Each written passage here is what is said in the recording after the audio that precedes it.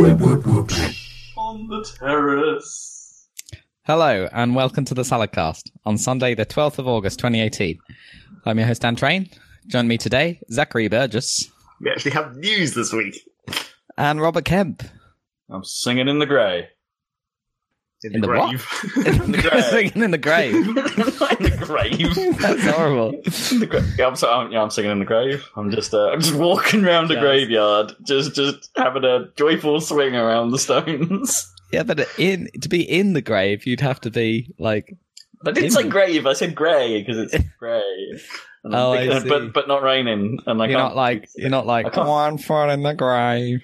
No, I'm definitely not that guy. Okay. I definitely can believe it. Man, that's some 90s TV reference. I wonder how many people actually still get that. Oh, Most yeah. people who are our Most age, people probably. alive, you reckon? Okay. Not most people alive. That's a bit much of them. In the UK? Pre-millennials, not your average millennial. Pre-millennials, is that a word? Yeah, No, that's not. us. Yeah, apparently. Pre-millennials. Yeah. People who are old enough to remember like a time before the internet, but are still around in the millennial generation. Yeah. I mean, and enough to realise that there's a weird middle ground millennial who's an absolute dick. Generally speaking. it's like we were alive when there wasn't internet. I wouldn't necessarily say I remember much of that point at this point. I think I've forgotten pretty much everything earlier than like 6. Well, I mean, Yeah, but when did we get the we internet? didn't get it Like, until like 98, I don't think. I Yeah. don't think. Probably earlier than that. I think I had it a For little. Dan, at least. I might have had it a little earlier because I went in on, but I didn't have like pre-56k or whatever it was. No, none of us had previous day. No, Was it 56 or 52? No, it was 56. 56. Yeah, because Yeah. people had 28k. Loads of people, not us though. No. I mean, I had 28k later, technically, when I bought a Dreamcast, which had a 28k modem. Yeah. That's all that counts.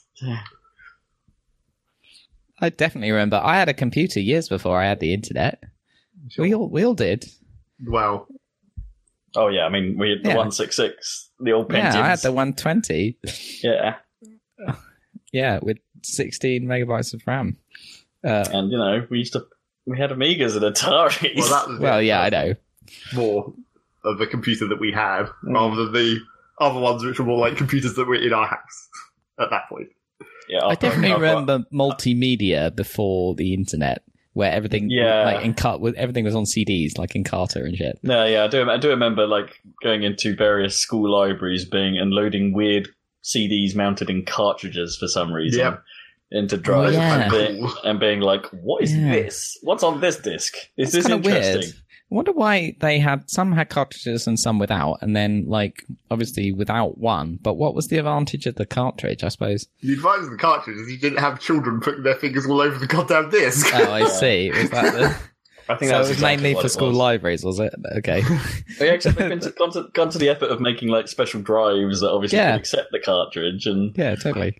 Well, you had to, because otherwise you'd be taking the disc out of the cartridge to put it into the drive, and that would Yeah. defeat the whole point. But then they put those mini discs in cartridges, didn't they? For some, Ooh, that It must have kind- had advantage. yeah, mini discs are basically the same thing. They're just a better form of it, and you couldn't take the disc out really. Like the cartridge was the plastic casing was the whole disc. Was the disc? Yeah. Yeah. But why did they choose that? I suppose it's because it's portable. It Protection wouldn't again, rattle around yeah. as much. Yeah. Yeah. I guess so. And you can just stack them up, right? Like DAC tapes. I guess that's Yeah. the idea. And they were just generally better manufactured at that point. By the time MIDI disc came around, those things weren't such a weird like. Oh, well, you weren't supposed to like because those cartridges were basically built a bit like crappy jewel cases, weren't they? Those Yeah. were quite flimsy. Yeah. Yeah, they were shitty. And I remember mini minidisc are solid being old thing. just cool. Like, I don't know. Mini disc even was cool. Well, that was why Even- the GameCube was cool, because it had the small discs. That's true. That was good. And they weren't if in you the case. No. But minidisc was cool for a number of reasons because it was the first, especially when Digital minidisc recording, when the minidisc got a track and like files on it and stuff like that, and the volume of stuff you could store on one Yeah. got pretty high. And, Then just the devices themselves were kind of just quality and They looked cool. cool. Yeah, and Yeah. expensive. Yeah, I mean there were some. Obviously, I went to school with quite a few rich kids, Yeah. and there was a few of them that had mini disc players, and then They were the cool kids. With me, sat with my admittedly, this was during the age where I started investing in Sony Walkmans. Good Walkmans for tape players that were actually pretty cool themselves. Man, I had an awesome Sony tape but not Walkman. Minidisc. Yeah, I had like the apex of the Sony tape Walkman, where it was barely thicker than the actual cassette. To be honest, so did I. I had one that was basically like a wedge, where it was about as thick as the cassette, except for like a lump at one end where a AA battery had to go. Yeah. Exactly. Those ones that were like, they were just basically a sheet of metal, and then they got bent, and it was like, that's kind of ruined that aesthetic. Yeah. And but it had sort of like button layouts on the front that are like, it was just cool that they were buttons and not like those chunky ass things that you have to like put effort into, and it's the effort that moves the mechanics. Everyone wants mechanical buttons, though. I mean, you don't get the satisfying click when you stop it, I suppose, once they got rid of those buttons. You don't have to awkwardly try and press play and record at the same time to force it to actually record, because that button combo was a weird thing even back then. But then Walkmans didn't really have that. No, not really. My one had such weird technology in it. Like, it had this. I think I remember it had the ability to sense the silences between tracks, so then you could skip tracks and it would wind through the track and then stop intelligently where the gap was. Cool. It's freaking ridiculous. I didn't cool. have that. Yeah. I just remember having to, like, the problem with those buttons being, like, even on, because I had a couple of variants of these things. I had, like, a big grey wodge thing that had, like, some nice satisfying concave buttons, and then some, like, square button things. But the problem with both of those is that when you press the button, it's quite a significant delay before, like, the mechanics actually got in gear, and we're like, click, click, click, click, click, click, now I'm in play mode. Let's go. And then it would, like, disengage everything to go into a fast forward, and it'd be like, click, click, click, click. And the other thing was, like, how fast can it wind? When you get to the end, and they were like, going into super speed mode, because obviously the faster the better. That was so cool. Similar with like weird technology with our VHS player. At some point, we got like probably the pinnacle of tape players, where it had. Well, obviously, it had that thing where you punch in the code and it knows all the time stamps or whatever. Oh, what was that called? Video Plus or something. Yeah. But also, I swear, somehow, maybe using that little, I don't know how, maybe using that little black and white thing in the top corner, it's similar to that skipping track thing. It could tell where the adverts were and fast forward through them automatically, which is amazing. Yeah, I wonder if you're right. I wonder if it saw the incoming ads indicator on certain shows because that only showed up, I think, on live shows, right? The incoming ads indicator, because on is that right? Yeah, something like that, because it was only needed for that for some reasons. I remember we taped The Sopranos off Channel 4 at the time, which would have been around end of the 90s, right? Very end. And it could automatically fast through the adverts, and I don't know how it worked. The Sopranos, it's old. It's like the first, like, amazing TV show. It's quite weird because the first, you start watching season 1, and like the sort of some of the crimes they're doing is like stealing tons of DVD players or something that are like the latest thing that's so exciting to have. Yeah, it's really funny. Yeah. Speaking of DVDs, it's time for my least favourite section of this podcast, but it's the film required. section. Yep. Why is this required this week? Because I finally, after all this time, got round to watching episode 8. Oh, right. Okay. So now we can talk about it. And what did you think then, Zeg? Possible spoilers. I've watched it again recently, so really? For the second time. Yeah, it's kind of butt. Yeah, it's butt. it's butt. Kind of being operative, but it's I planned this section ahead, and I have 3 things that I want to bring up specifically. Okay. I'd say specifically. There's a lot you could bring up, quite right? General. Well, yeah. I can go into very specifics, but that would take too long. Okay, do we have to put a little bit of a spoiler klaxon? Well, I think for a film that's old, not really at this point. I mean, it's nearly, a year and a half, nearly 2 years old now? Yeah, pretty old. It's not quite that old, but yeah. So the year and a bit. Yeah. Is it? No, it was last year, wasn't it? Maybe it was not Christmas. Even a year. Oh, yeah, I guess. So not even a year? No. No, fuck, it's not even a year, is it? Shit. No. Spoiler alert. Not that long. Yeah. So the first thing is that like, you'd think for real film writers, they'd realise that constantly referencing the old films gets old after about the second time, and then it just turns into eye roll central. Yeah, I mean, they got away with it for episode 7. Like, do it once per film. That'd be fine. Yeah.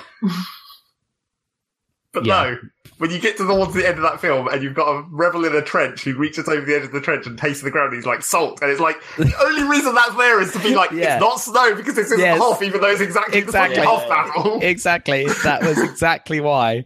Oh my God. But that's not even the dumbest thing about that salt surface, because there's no reason for that. I mean, other than it looking cool, there's no reason for that, like, red underneath. And then they have to have ships that specifically have a pointless thing that sticks into the ground for no reason.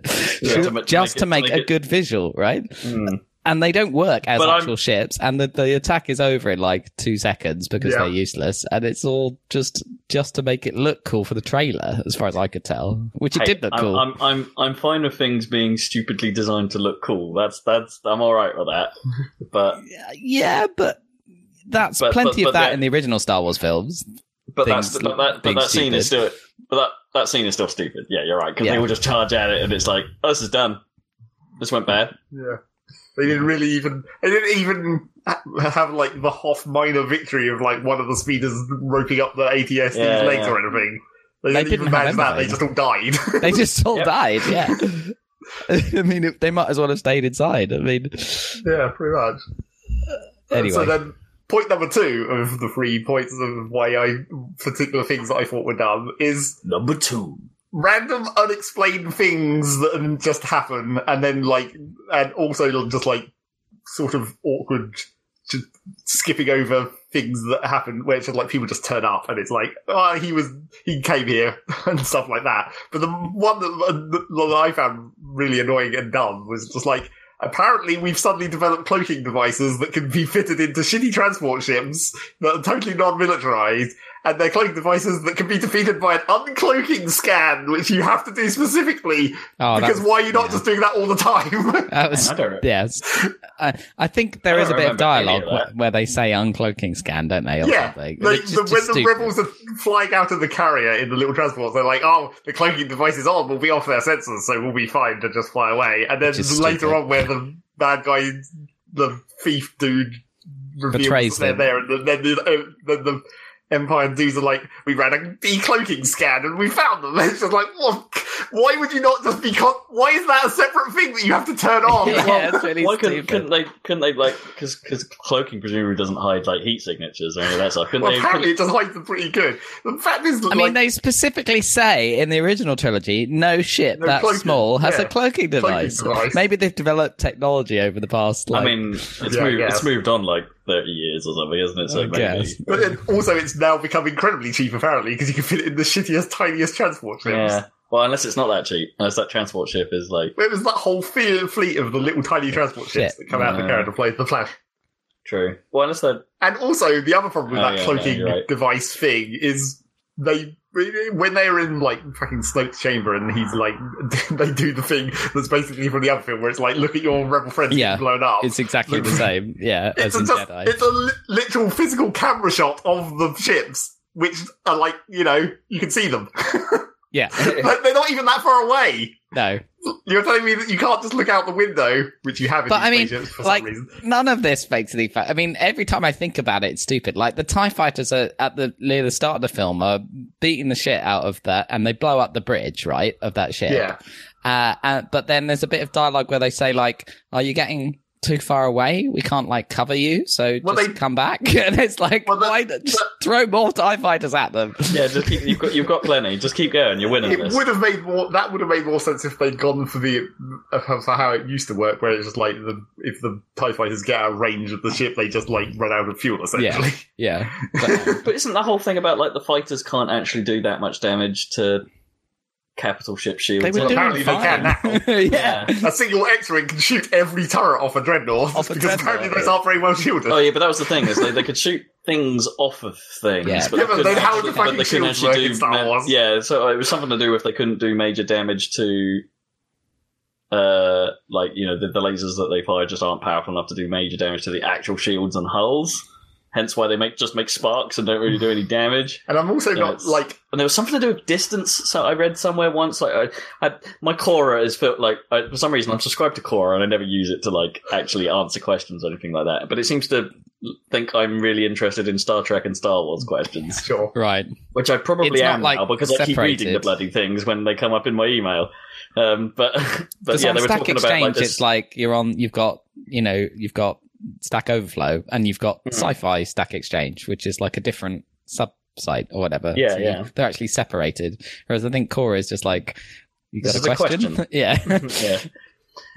So like, but I'm sure there was some article, there's something there where someone had sort of tried to research how the lasers worked, and there's something somewhere about that the distance of shot is important, and that being further away might actually be better for dealing with shields. And it's probably some ionization thing, because those lasers are clearly not actually lasers; they're probably more like plasma, I guess. Yeah, but then or maybe it's less good, but then the ties just aren't all that powerful to begin with, hence why broadsides still work. Well, that whole bit at the start where they have, like, the bombing run, we've got to have literal bombers dropping bombs. Yeah. Because, I mean, I guess, sure, that was like the one bit where it was like, this actually makes sense because they're in the gravity well of a planet and they're using repulsors to stay in one place because they're not actually orbiting. And it's like, holy shit, gravity, actually, that's how that would work, I guess. But then that's slightly ruined by the moment shortly beforehand where the rebels are evacuating the base, hear the Star Destroyers warping in from hyperspace and look up to the sky. How do they hear that? Yeah, but Star Wars has always had, like, sound in space. Sound in space, that's fine. That's just a film thing. But sound from space to a planet is a bit more kind of like... Right. Yeah. But then maybe, like, the disruption of some field we don't understand could have, rippled the atmosphere a little bit. I don't know. And then point number 3 of things that I wanted to bring up that were annoying was really a thing that I'd seen well before I actually saw the film, and like had a minor spoiler over. But the classic, and I watched a YouTube video about it, and I entirely agree with this YouTube video. But like, you can't use light speed as a weapon because then that would be the ultimate weapon in the Star Wars universe, and everyone would do it all the time. That's the classic one. The big dumb, because it's like it is. There's no denying it's a really cool shot, and the way it goes quiet and it looks awesome. But it also destroys the best thing about the film. Like, it destroys the universe at the same time. Like it is the best looking shot of the film. Also, once the giant ship gets cut in half by the light speed attack. They don't really seem to care that much. They're just all still wandering around, like, trying to catch... There's no, like, alarms even, really. No. Wait, what? Oh, what, on that ship? Yeah, on that ship. They're just like, oh, shit, well, I guess we probably need to abandon the ship eventually. Well, I mean, there is the whole bit with, like, Finn and stuff are in a big hangar thing that gets ripped apart, right? And that's... Yeah, that's sort of... I guess that's maybe what that was nearer to the explosion or whatever, but, like, when they're in Snoke's chambers, there's, like, that doesn't even... I mean, most of the damage there was done by the lightsaber fight, not the actual ship getting blown up. That's true. Yeah.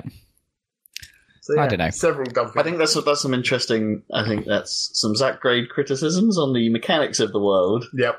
Yeah. You're not bothered about the actual terrible melodrama? Well, I forgot the one last thing. Characterizations or any of that nonsense? Or some of them bullshit with Poe. Well, I forgot the one last thing that was really, like, where I was just like, why? What was the point of Luke Skywalker projecting a Force ghost to fight Kylo Ren and then just dying anyway? I mean, I don't think he had much control. Why did he not just... I think that just sort of happens, right? That's just... Why did what? I guess the assumption is the Force just took him for some reason. Why did he not just go there and completely rip off Obi-Wan and just die? Yeah, why don't you just die and just be a ghost for reals? It seems very unnecessary to go through the whole effort of remotely projecting yourself to fight him for a minute. He couldn't have won if he was there, like, physically, right? He could have. The idea. I think, not? Hasn't it been sort of implied that being a Force ghost is something you have to learn whilst you're a ghost? Yeah. But he does say, like, do you think I'm going to take on the whole First Order? He can't do that. He's not that powerful. But he might have totally been able to survive the ATST bombardment, because that's not unreasonable a level of power. But he only survives based on not being physically there, right? I mean, there's no kind of... Yeah, but in that version, but there could have been a version where he totally could have just stood there and avoided it all. But I don't think you've seen that from the Jedi, like, being able to, like, completely shield themselves, like that. They always deflect something. He totally could have. Other than that one time where he holds a blaster bolt in midair. Yeah, exactly. Where Kylo does that. Kylo does that. Yeah. He totally could. I mean, I don't see why you couldn't deflect an AT-ST blast with a lightsaber. Why not? It still does a laser of some kind. Yeah, I guess you could, but there was a lot of them. There was a lot. Sure. Or, just force run out of the way for a second. And we recently watched episode 3 and we saw how easy it is to kill a Jedi. I mean, in certain situations. I don't think that projection thing was that bad, apart from the way it was shot was a bit too smirky badass, which was a bit weird. But if you pay any attention at all, you immediately notice, the moment you see him, he's got the blue lightsaber that you just saw got torn in half. So it's there's no is he or isn't he a ghost? Instantly, right? If you're paying attention. That's quite a bit to pay attention to, though. And he might have just assumed it was another lightsaber that he had. Yeah, he might have more. I mean, he could have had $1 billion after the Jedis were no more. He could have gone and just got them all. When he was in the main Jedi place, right? He could have easily built another one because probably that's where they would. What, you reckon they might have had the crystals? Also, did the Jedi text get stashed in the Millennium Falcon? Did I see that right? No, they got burned, right? No, they open a drawer at the end of the film and there's the books there when they're rummaging around. Oh, wow. And I'm like, was that... you only see it for a second. I was like, was that the text? Well, that completely undercuts Yoda's whole thing. Yeah, did that completely undercut the whole Yoda burning the tree segment? Yeah. That would be stupid.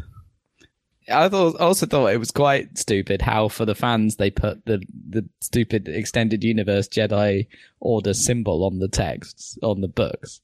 Anyway, that doesn't really matter, but I just... No, it doesn't. That's a nice nod. Yeah, I guess. I don't know.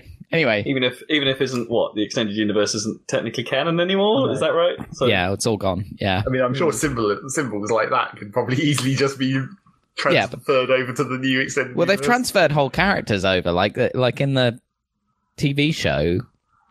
They've got Grand Admiral Thrawn, who was a central character in all the extended universe. Oh, what you mean? He's going to be less important now. Well, maybe. I don't know. Yeah, in the cartoon, they cancelled Clone Wars and they made Rebels, which was for younger kids. But apparently they've uncancelled Clone Wars for so they can be finished. I think mainly because of prequel memes. But there you go. Wait, because there's 2 Clone Wars, isn't there? There's the good one and there's the bad 3D animation one. That's true, but the good old one, the 2D one, is completely non-canon, unfortunately. And then the 3D animation one, there's a lot more of, and that is canon. And that's the one they're uncancelling. Yeah, I mean that's ages ago. That 2D one, the Samurai Jack one. I know, it's so good. That was awesome, but I mean, it's not as awesome as it was at the time, obviously, especially because the first series of that, they're basically 5-minute chunks and there's no plot in any of it, so it's just badassery with no plot. Whereas just nice little short stories always, which is cool. I was saying to my brother the other day, there's a brilliant bit in because the second season of that cartoon one, 2D one, leads up to the start of episode 3. And some of it, I think, is they know how bad everything is in the prequels, and they're kind of taking the mick a bit. And that my favorite bit is right before episode 3, right? The separatists or whatever attack Coruscant, right? Because that's how the film starts, with the battle above Coruscant. Yeah. And there's a bit where, so this is already in progress by the time the film starts, but in the cartoon, it leads up to that. And there's a bit, and you know how it's the Dark Lord of the Sith has clouded our ability to use the Force. So we can't really tell what's going on like we normally would. And there's a bit where Yoda is sitting meditating in his chambers, and on Coruscant. And then he suddenly opens his eyes and, using the Force, opens the shutters. And there's just millions of enemy troops just flying down into the city. He's I noticed it. He's concentrating really hard. I must sense something. And he senses absolutely zero. Well, he senses that they're right in front of him. Yeah, by the time he can see them, he senses them. It's just so dumb. Anyway, yeah. That first bit with the bombers, it's a standard... it's a good Star Wars idea, because what Star Wars always used to do is just take stuff from classic movies and World War II movies and just make them in space. So like the original film was basically, the end was basically the Dam Busters, but in space, right? And then they did that multiple times. And then even in the prequels, like the pod race is just the Ben-Hur chariot race, but in space, complete with yeah. And the idea of this was obviously this was like the American bombers over Europe, right? Where, you know, the B-17s with all of the where they're slow and all the enemy fighters come and they've got the gun turrets and stuff. And that would have been, and the idea is do that, but in space. And that was a good idea, but they didn't quite give it the, you know, they were trying. They over-egged bits of it, you know, like in classic Star Wars fashion. It's like, I don't dislike the idea of that segment at all, but it's just the whole, you know, how long the whole, I need to get the remote for this bomb released, or how long that goes on for is excessive. I agree. Yeah. It's just like, seriously, can not just have a little more urgency, lady? Just go for it right now. And it's supposed to be to set up Rose as a character, right? Because it's her sister or something. You've got to randomly create more characters as well, of course. Yeah, of course. As you do. Surprise Jar Jar reveal. That's what's happening in episode 9. So, do you think the Sith Lord of legend is revealed? Do you think Abrams can bring it back for episode 9, or do you think it's just not worth bothering with anymore? Because I think... I mean, anything's always possible, right? I think you can curtail it well, because I don't think the story really is anywhere. That's sort of the problem with it. It's like there is nothing really to particularly wrap up. You could do what you wanted. But the way it's going to be like fucking Starkiller 2. Yeah. Which would be really disappointing. But or would it actually just be, okay, this is good again? I don't know. I mean, we're assuming that they're not going to be completely stupid and actually wrap this up in a trilogy and not just leave it completely continuous. Oh, what, just keep going? Yeah. What, MCU it, you mean? Yeah. Just keep going. Well, they want to MCU the whole fights, thing. but not ends. But I don't think they want to do it like... They do want this to be a trilogy, but they're just going to do another trilogy, aren't they? Yeah, I mean, even if they keep going, that's fine, but they do have to contain some storylines. Yeah. I mean, that's what the MCU is fantastic at, right? Yes, they keep going, but most of the films have a self-contained beginning and end. But, like, is it going to be like, you've already had the end of the Empire, and now we're going to have the end of the First Order, and then some other new evil empire is going to evolve from that. Well, let's not worry about that. New one after every time. Yeah, because I didn't think the First Order was that great, so it was just a facsimile of the Empire anyway. And I don't want them to do what the old extended universe did, which is introduce like an intergalactic alien race. Yeah, and it's like that doesn't fit in Star Wars. That's not good. That doesn't work. You can't make like the Borg in Star Wars. It won't work. Some of that stuff in the extended universe was partially a good idea. Well, I mean, the only thing that made that slightly interesting was the idea that like the aliens from outside the galaxy weren't in the Force in any way because they didn't have midichlorians because they weren't from that galaxy. So that led to the Jedi having problems. It's like, that's slightly interesting as a concept. But I don't know. I think it undermines the Force because the Force, just like midichlorians does in the first place, because the whole point of the Force is it's all living things, right? Yeah, that's but maybe it's only all living things in that galaxy. Maybe they're so different that you can't see them in the Force. Maybe it was just an assumption that it was all living things because they were only considering within the bounds of one galaxy. Maybe.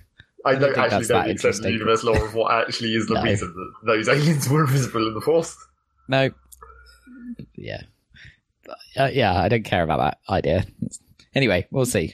But maybe they can make one more good film out of it, potentially. I still think Kylo Ren's a good character, and I don't know. I think he was less good this time around. Like I didn't buy into the whole, like, as I said, like the him and her talking over things. Like I wasn't sucked into that so much. It's like, don't get me wrong, I'm a big fan. I've watched Logan Lucky recently, and it's like, which is another Adam Driver gig. Oh yeah, and it's like I'm more and more sold on him as a real talent. But it's just Yeah, I don't know. He felt different in this film, as did Donald Gleason. Was a General, what's his face? Hux, yeah. Hux, that's it. Yeah, like he felt different this time, and like not necessarily in a bad way. I quite liked Hux this time because he was probably some of the best comedy, weirdly, probably. in this one. But that's not his character as it was in the first film, and it's like it's just sometimes those changes felt a little like really off. Well, I mean, really that weird. is what they tried. What they seemed to try to do in this film was just random amounts of comedy. I don't mind that. Well, that's the bloody Marvel thing. That's it. Worked for Marvel, so they're trying to do that formula with Star Wars, and that's not. And it's not as if like I don't mind that. It doesn't have humor in it. It's got plenty. It's just a different kind. It doesn't. Yeah, I don't jokes. mind it in the Star Wars universe. I don't even mind the tone they were going for. It just felt haphazardly placed. If you know what I mean, like. The humor worked a lot better in The Force Awakens, I think. Yeah, or a little bit of an over-reliance on the little squawky thing. You know, that because once that got introduced, it was there they cut to it quite a bit, and it's like just going. Bah! Oh, the porgs. That overdone. Yeah, I thought that was okay. About the whole Ewok situation, and it wasn't that bad. No, it wasn't like that. The porgs were fine. No problem with the porgs. They were mostly fine. I didn't think, I felt like perhaps cut to that a little. Like, we need a shot of Chewbacca, and of course the porg's right there, so you might as well have it go, brr, ah! Why not? I mean, I've said this before, but the worst thing about, at the end there, you've had that, battle on the salt flats or whatever, and then the Millennium Falcon turns up and draws off all the TIE fighters, which is a good idea. I mean, it's like Yahoo! It's like a callback to the bloody first film. Again, like one of those it's exactly like that. And then it's a good line where he's like, "Oh man, they hate that ship," and that was quite good. But then it has a whole chase with the TIE fighters through these caves, which is also exactly like the Death Star 2 trench run.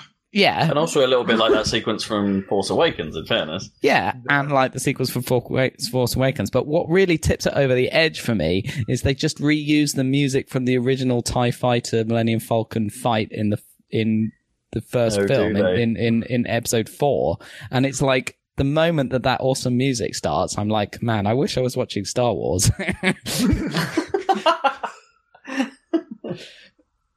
Which is not good. No, they have. Did you see Solo as well? Or? No. I specifically haven't seen it. It's probably quite good. I specifically haven't seen it. I know people that have seen it and they've come back and said, yeah, it's not as bad as it. Like, you know, the worry was greater than the reality. Yeah, I'm sure. I probably would have enjoyed it more than Last Jedi because I would have much lower expectations. I think I would have had more fun watching that. Yeah, probably. Well, you know, it's going to be like basically a throwaway film, like, right? You know, exactly. Don't have to be too invested in it. It's just, yeah. It's interesting that it didn't do well. I think it's literally because they put it out too soon. Because I think it is probably more interesting than Rogue One. So I don't know. It was definitely weird timing for it. I think so why didn't they target the just hang on to it for a while and target the same window like they have been? No. It's weird. It's not like there's a big Marvel film for Christmas, is it? No, I think Marvel's going to be quiet for a while. Actually, yeah, exactly. Like, there's not. I don't think there's a great deal for quite some time because I just watched Ant-Man and the Wasp, right? That just came out, right? And then it's Captain Marvel. When's that? Is that not till next year? I don't think that's this year. I think there is quite a gap until then. How was Ant-Man? Ant-Man's good. It's good. Yeah. Like, you know, I think I'm more of a fan of the first one than you are. Yeah, I didn't really like it. But it keeps that tone, and so if you're, that's fine. Yeah, if you weren't into it, then it's basically just more. But I just thought it was a bit safe, the first one, because I was hoping it would be a bit more out there, given it was originally Edgar Wright and stuff. Yeah, I think you might have. I think the same criticism can be thrown at this one. In that it's. I mean, I don't think they explore too many new ideas, and it even takes the mick out of itself in a couple of places where they're clearly inventing new quantum mischief for that they can do, and like what's that's all about and stuff like that, and to the point where they literally just there's a line in the film it's like, do you guys just say quantum in front of things and it makes it better? And it's right, just, okay, lamp shading. Yeah. So they sort of knows that it's nuts and dumb, but I appreciate the sort of smaller scale of it. Like, do you know what I mean? It's like they've done the small scale thing. They haven't done this as a universe-ending storyline. This is this is a little conflict, fairly small personal conflict, really. Yeah, that's and good. It's after the Infinity War, yeah, exactly. It fits that role exactly, and it's nice. Because they're deliberately doing it so that everything is set, sort of nothing is set after Infinity War that's coming out before Infinity War. No, this all takes place fairly close to the run up to Infinity War. Yeah. I think Captain Marvel set in the 90s, I think. I mean, that makes sense. Because they can't do it. They can't. Well, yeah, it would be weird if they tried to do something after that. Yeah, they can't really. Yeah. And also, they've got some explaining to do, as in, why the hell has she not been involved up to this point? Yeah, exactly. Which is always the problem, I guess, if they want to introduce new people that are supposedly on Earth at this point. Like, what happens if they actually start trying to fold in X-Men at this point? Do they start again with it and just say, hey, the mutants are a new thing? I don't know. Because don't they have that now? I assume they have that now that Disney own Fox, or that part of Fox. I don't fully know what they're doing. I think they will bring it in, right? I think they do own it. So I think it'll be a misstep not to. But they've got their Inhumans, right, for the time being, which are their like. Sure, mutants.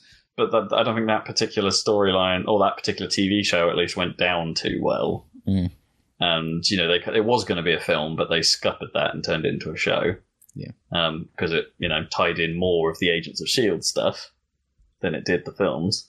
And Agents of S.H.I.E.L.D. pretty much has nothing to do with the extended MCU at the moment anyway. They occasionally reference it and say something, hey, have you seen what's going on in New York? Mad, right? and that's it. They're done. Moving on. So, yeah. The Happy Salad review of Star Wars Episode 8, The Last Jedi, kind of butt. Yep. Kind of butt. Zach's way with words. I would agree. Kind of butt. We sort of casually threw that in the middle of that discussion, but Zach and I did end up watching most of Episode 3 for some reason. Yeah, because it was on. Yeah. Revenge of the Sith. Yeah. Oh, man. It's worse than I remember. Yeah, it's bad. It's because it was the least bad, but was it? Yeah, I think it was probably the least bad. Although you could argue the Phantom Menace might be the least bad. It's weird to say that now. Yeah. Looking back, it might actually be the best sort of structured individual film of the lot. Yeah, because it's like a standalone thing. And yeah, I don't know. But yeah. If you take it as a more of a younger audience kids film. Exactly. And then actually, is it that bad at it? No, maybe not, actually. I mean, I always had a bit of a fondness for Attack of the Clones, the second one, but only if you ignore anything to do with Anakin and Padme. If you take all of that out, then I kind of enjoyed it. But actually, yeah, the kind of Obi-Wan detective thing where he sort of even though it's unbelievably stupid, like he's in the fucking Jedi library and he's like, I'm looking for this thing and I can't find it, and she's like, well, if we don't have it, it doesn't exist. It's like, oh, brills. He's like, and then he goes and he visits his old CGI friend, the fat diner guy, who was like it was the stupidest character. Why there's like a American 1950s themed diner in Coruscant, I don't know. And then he goes to the Camino planet. Anyway, that whole thing, and he meets not Boba Fett. I mean, it's stupid. He also meets Boba Fett. Yeah, he meets actual Boba Fett, and Boba Fett has that immortal line. Yep. Yeah. I'm just a simple man trying to make my way in the universe. Oh, but it's mostly good because of like stupid stuff, like the sound design of the charges in the asteroid belt. The one thing. Oh, I love that. Everyone loves that. And like that's stuff like that. It's such a good sound effect. I mean, it's a fairly cheap sound effect in a way because it's basically just like a good reverb more than anything. But yeah, I love that. It's the fact that they're like weirdly 2D shockwaves as well that come out of those charges. Yeah. That then just cut through the ash. Oh, it's cool. It's a cool sequence. Oh dear. Yeah, I found it. It's a weird. It was a weird, frustrating watch seeing it again because a bit of me was going, "Hey, you know what? Ewan McGregor's pretty good at this. Like, he fits. Of course, I think he's good. I think he fits the sort of that weird Jedi. I don't know, mindset that the presence that Jedi have pretty well. I mean, he was good casting as Obi-Wan. There's no denying that. It's just he had shit dialogue and absolutely, yeah. I mean, and like, it's like they, odd circumstances and just like it's just strange. It's just strange. It's like they say this in the Red Letter Media review of the Phantom Menace, but it's like Qui-Gon Jinn and Obi-Wan should have been formed into one character, right? Just you don't need these two, where Obi-Wan's the trainee and Qui-Gon's the wise Jedi. You just need the wise Jedi, and so you just need the one character called Obi-Wan Kenobi. Yeah. Why they had to add an extra weirdly a Neeson guy? Because he's not even really nothing. There's no consequence to him getting mauled. No, either, really, is there? Not really. It just sort of happens. Other than for them to say at the end of episode 3, "Hey, Qui-Gon's mastered being a Force ghost." Yeah, you could talk to it out. Well, it was really just a convenience because of that first film being so far back in time that Obi-Wan couldn't have already been a Jedi Master, so they had to have his Master exist. Yeah, it's like, I guess maybe they were trying to make it fit in. What you mean? They were trying to make it fit in canon? Yeah, because of just time periods. Where it's like, if you're going to have a Jedi Master system where you have to go through training and all this shit, then if we've gone that far back in time, we kind of need Obi-Wan can't just be a Jedi Master in this film. We just need him to still be not a Master. He could have just been a knight. He didn't need to be a Master. And he says in Empire, you will learn from Yoda, the Jedi Master who instructed me, as if he was Yoda's pupil, which you never see. I guess but that's just it's just that's just because they didn't know that there was going to be all these other Jedis at that point. No, I know. Past. No, but I mean, when you're writing the past, I don't know. Anyway, but he was still the Jedi Master who taught him stuff.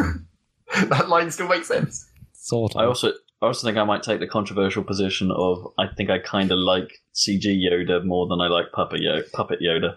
What? You mean Puppet Yoda from the original trilogy? Or Puppet Yoda from the new trilogy, in fairness, because it's kind of the same, my mouth just moves forwards and backwards, not really opening, kind of hand motion. I mean, I don't know. For me, you can't beat the original Yoda from Empire. Even now, I don't think if you redid that with CGI, it would be better.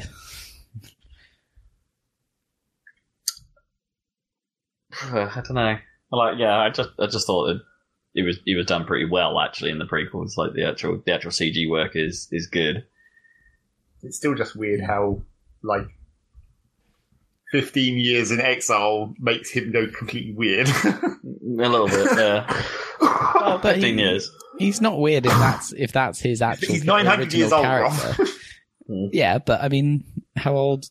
Anyway, 15 years isn't that long. Is it only 15 years? Really?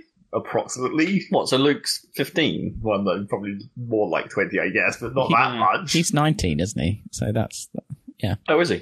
Oh, I didn't realise he was that young. Oh no, hold on. He might be younger. I think he's 19.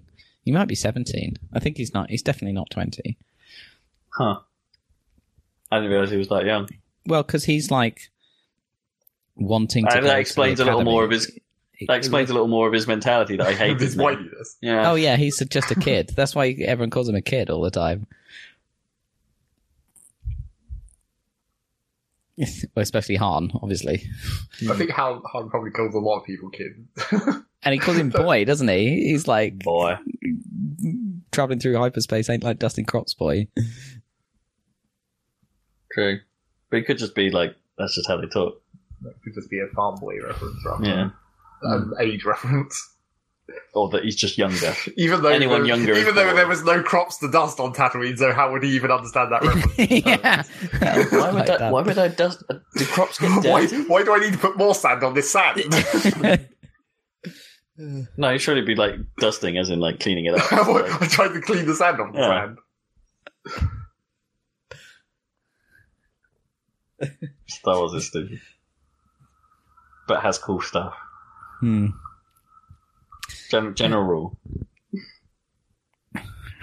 Right. Well, that's the film section. Yeah, that is the film. Maybe that should be my new character suggestion for episode 9. General rule.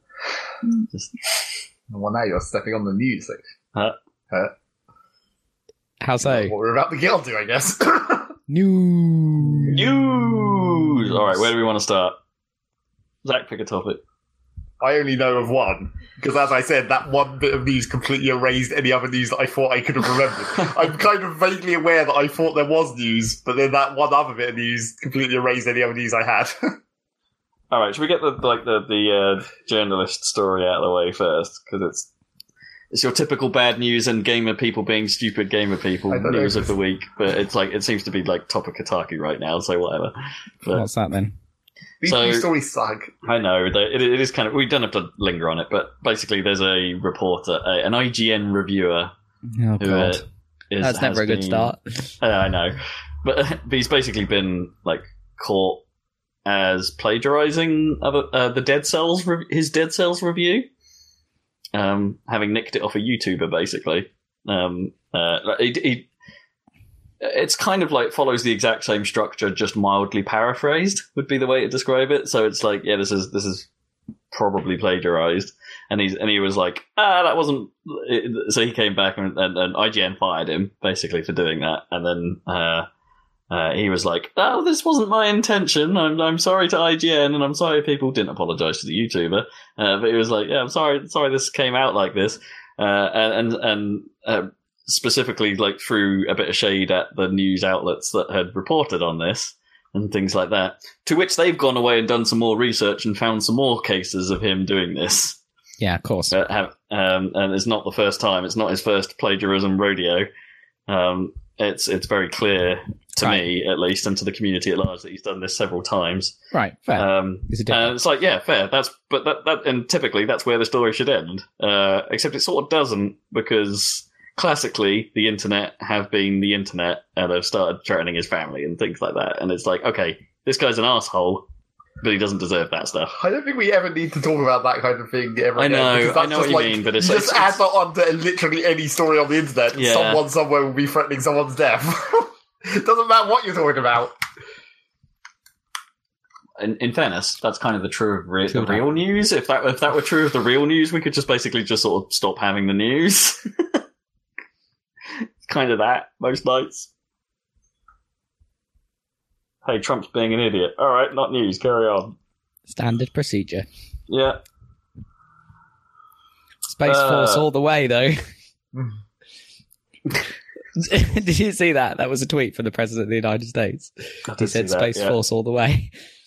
Space Force. All the way to space. Yeah, all the way to space. Well, no, I guess they'd already have to be there if they were Space Force. Unless... Well, do you need like a rocket force to go from the Earth to space? Or is the that Russians have a rocket force, Space right? Force? Don't they? Strategic rocket forces, I think. The Russians have. Is that what they name their like their giant missiles, like part of the rocket force or something? Yeah, it's called the rocket force. Strategic rocket force. That's I believe. Fine. I can dig that. I just think that's a cool name. It's not called like, I don't know what the American equivalent would be. Missile Command, I don't know. Yeah, exactly. Missile Command. Anyway, that was that news. Let's move on. It's done. Yes, strategic rocket forces. Oh no, strategic missile troops or strategic rocket forces. Okay, it's one missile of the troops. Sounds fun, nonetheless. Yeah, it sounds awesome either way. Yeah, Rocketeer. Yeah, fuel tanks are field. They're very much not missiles. No, that's true. They use things. Quakecon. Let's talk about Quakecon. That happened. Bethesda had some things to say. Kind of. We saw some gameplay from Doom Eternal. Looks like Doom, but with slightly more. Doom, but Doomer. Doom, but Doomier. I mean, that's what Doom 2 was. So, and this was what this is. Maybe mildly more colourful. I don't know. Slightly less brown. Yeah, it Maybe. looks like it has the interface of the hell aesthetic with the Earth aesthetic a little bit. Yeah. Yep, looks like there'll be more of that, which I'm all for. But the weird thing they've said they've sort of added is it's got like Dark Souls style invasion mechanics. Oh, right. Sort of. So you can go into other people's games and help them and stuff. More the opposite. You can become demons and be an active force against the players in their game. Oh. Okay. People have tried dumb things like be the enemies before in various games. I mean, everyone's referencing Left 4 Dead at the moment. Yeah, but that was more like an actual multiplayer thing. Less of a, because I mean, people have tried to do this before, and now in the modern age, I'm sure people are thinking about Twitch streams where like, we can make this perfect for Twitch streams by getting the Twitch streamers to have their community be the enemies, and it will be a community thing. It's like, I don't think it's ever actually worked though. The times when people have tried to do that, I mean, what was that? I think it's actually quite an old idea. Like, was it like PsyOps or something that did that in one of their games? Where they had it so you could have other players be the enemies. Oh, I mean, Perfect Dark had it, technically, if you want to talk that, but they had, like, counter-operative mode. Oh, yeah. That was weird. Mm. It's not a new idea, but with the internet and streaming, I'm sure they think it's a better idea now. Yeah, I can see the appeal. I can see why that's probably why it's there. Because, like, to me, just really that, like, what's the benefit to the player for having that turned on? You just get really hard enemies. Yeah. And, like, unless the rewards for completing an invasion are pretty good. Yeah. But then what's the reward? Like, presumably you die, which is a pain in the arse otherwise. Especially given that trailer looked like there was some sort of life system. That may not have been an actual thing, though. That may just have been a comedy reference. Or maybe an arcade mode or something. It was a bit mysterious. Because it didn't look like he had like a bunch of lives in the corner until he picked one up, and then it was like lives 1, or not lives, but like a little logo of a dude helmet. Yeah, a bit weird. But anyway, I'm all up for more Doom. Sounded like they've gone for the. I don't know if I'm disappointed or happy that the soundtrack sounded pretty much on point with the original. It was clearly a track that wasn't in the first game, but still a little bit like maybe it's a little too samey. Maybe I want something like the original, but with a new twist on it, and maybe some of that's to come. But we just haven't seen it in that particular demo. Who did the soundtrack for Mick Gordon? Okay, legend of now a legend of game music design.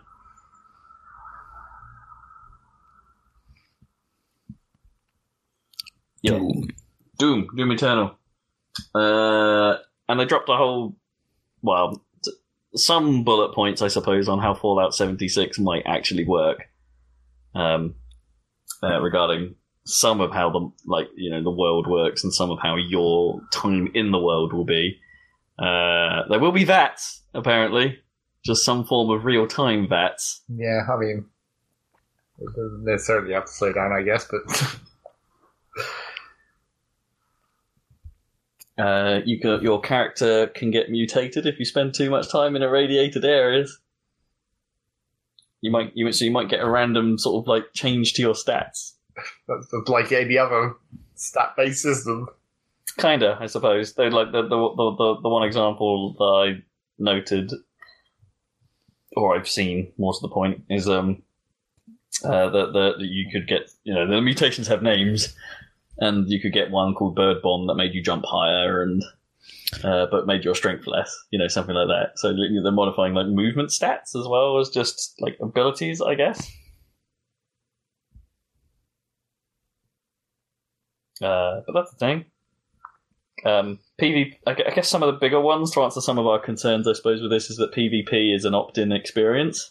Well, they kind of already say that, but not like specifically. They didn't really detail that. They sort of said that PvP wouldn't be an issue, and that they said that you could play it single player in theory.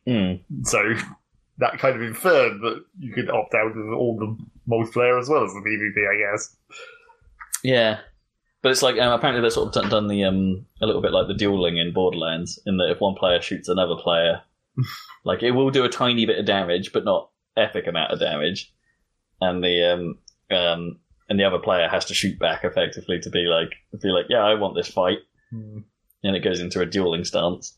It will normalize the levels between the players to some degree. It sounds like if someone is still higher level than the other player, they will still have, or better equipped than the other player, they will still have an advantage, but just not as much as it would be against single player enemies with the same stats. Like, it compresses the level range a bit, so I guess skilled players could still beat higher level players, higher stat level players, which is interesting. It is possible to kill people, though, even if the other player doesn't opt into the fight. However, the murderer, as they're being called, won't gain anything from that, which is a little bit confusing. It's like, why do it? Like, they won't gain any... Because of trolling! The number one reason for randomly killing people. So when you do that, you get marked on a murderers list, and there are incentives for the other players to track down murderers. Even if the murderer himself doesn't gain anything from actually committing murder. It's interesting. So they're sort of encouraging this. As I say, they're encouraging this, like, any PvP fights have to be consensual thing. But dying doesn't sound all that bad anyway. You don't lose any money, you don't lose your equipment, you only lose any junk you're carrying around, quote-unquote junk, that is for base crafting, effectively. And there'll be musical instruments. I mean, the real question is, like, they still haven't gone into enough specifics about the bases, really. Because, like, losing the junk you're carrying, that's, like, fine, but what if you put all your junk in a container in your base and then someone can come and steal that? That's the question. Yeah, that's not been talked about. They did say that, like, anything you've got basewoods in a base would basically get destroyed if it got nuked. Like, there's no, like, it just goes. What, like, yeah, but then it's like, what does that mean? Does it destroy the base, or does it destroy, like, the contents of the base? Yeah, that they haven't been quite clear about. Still not specific enough about that. So they need to talk about bases, I guess, in the context of PvP. Because judging by what they've shown of bases, it looks pretty much like a slightly improved version of how you build shit in Fallout 4. Which was bad, so the fact that it's improved at all is good, I guess. And I suppose the other mild irritation is that it's not going to be launching on Steam. Yeah. They're going to be putting it in the Bethesda. Is the Bethesda launcher already a thing? I think so. I vaguely remembered that was a thing. Okay. And I was like, oh yeah, I guess they would do that, wouldn't they? Yeah. It seems a bit of a shame that you perhaps couldn't buy it on Steam and it just linked to the Bethesda launcher. Well, in the same way that the Ubisoft stuff works. Because the Ubisoft stuff terrible, isn't great, but it does sort of work. Yeah. So yeah, Fallout 76. Any increase or change in your enthusiasm towards that as a Fallout player? Not really. They still haven't gone into enough specificity about how it will work in single player, I guess. Because I wouldn't play it in multiplayer. Really, the way I already played Fallout 4 was like an open world survival game, except it wasn't a good enough one of those to stand like that on its own. Right. I just want a game where I can go around and explore and for not really any particular purpose, and that's like the whole point of the game. Rather than Fallout 4, where like whenever you come across a new location, you have to look it up in the wiki, because if it's a location that has a quest line built into it, you have to know whether you're going to break it by going there ahead of the quest line telling you to go there, right, and all that kind of stuff. Like, just make the whole world just an explorable place, so I won't have to worry about that, and that'd be better. That just sounds like poor playtesting in fairness. Well, that's just what Bethesda games are like. This is how that system works. So many ways you can break stuff by picking up the wrong thing at the wrong time. Alright, let's talk about Red Dead. That gameplay trailer. Red Dead Redemption 2. I'm just going to straight up lead into this and do like trailer critique. Yeah, what are your thoughts, man? Because, this is a weird trailer for a Rockstar game, right? They don't normally do these mechanical deep dives, or... well, they did it for Red Dead, the original. They just don't do it for Grand Theft Auto. Which is... Yeah, because for Grand Theft Auto, they do just like story and like kind of atmosphere trailers, right? Yeah, the Hollywood trailer, as Gnome referred to it when she watched it with me. It's like, oh, this is a bit different. Yeah, basically. Yeah, so this is... I think they did it for Red Dead, but it's so long ago. It was 8 years ago now. But I think they did do this around the time of release. So it's kind of interesting. But yeah, it's good to have that breakdown, and that this is going to be a series, right, of trailers. So they were like, next time we'll tell you about Deadeye and improvements and stuff. Yeah, so it's very clearly not the first we'll see. But then a bit of me is all like, okay, don't go too overboard with this. Right. It's like, don't spoil things. Yeah, and I have that same feeling about some other product that we'll talk about in a second as well. I don't think they're going to spoil things, because there's going to be so much in Red Dead. I mean, the story, yeah, that you can't. If you're in Red Dead, you're probably in it for the storyline and the world and all that stuff. I mean, did we already know that you weren't playing as Marston in this? That you're actually, was it Arthur something or other? Arthur Morgan, yeah. We know who you are, and that you're a member of the Dutch Van der Linde gang alongside John Marston. So in a previous story trailer, you've actually seen him, Marston. I don't think it was John, but like maybe his wife and young son are in one of the camp shots. Yeah, I think they are. Yeah, Abigail and whatever his name, post game. Yeah, post game Marston. That's his official name. So you know who you are, but from all the previous story trailers, that Arthur seems like, really mean, basically, and so. It was interesting that there is like this gameplay trailer. One of the things it did was confirm that there is a kind of morality system that is like non-binary, which is kind of cool. But it also is like encouraging that you don't have to be an absolute dick, which is what he seems like. Yeah. You can diffuse. Well, I quite liked the bit where they were talking about like the diffuse or what's the word they were using to? It was like diffuse or escalate, I suppose. Escalate. That's it. Yeah. And then there was just that thing where like some dude was clearly getting robbed by the side of the road, and he's like, "Yeah, I don't care, do what you want." And it's like, okay, that's cool. I'm on board with that. I quite like being able to not have to get involved with that stuff. Yeah, that's good. And not just get shot at. Because it was like a binary state in the original. It was like, oh, you've got aggro now. You either had aggro or you didn't, basically. Yeah, you're either involved or not. So, and the involved was usually you have to shoot everyone. So this is quite cool. It does. The only thing I guess that some of this trailer showed that I think might get everything looks rad apart from this one detail, which is the sort of the fact that there was a wanted meter that seemed to go down during spots, and it's like I'm not sure I want cop chasers. Yeah, that wasn't too bad in the original one though.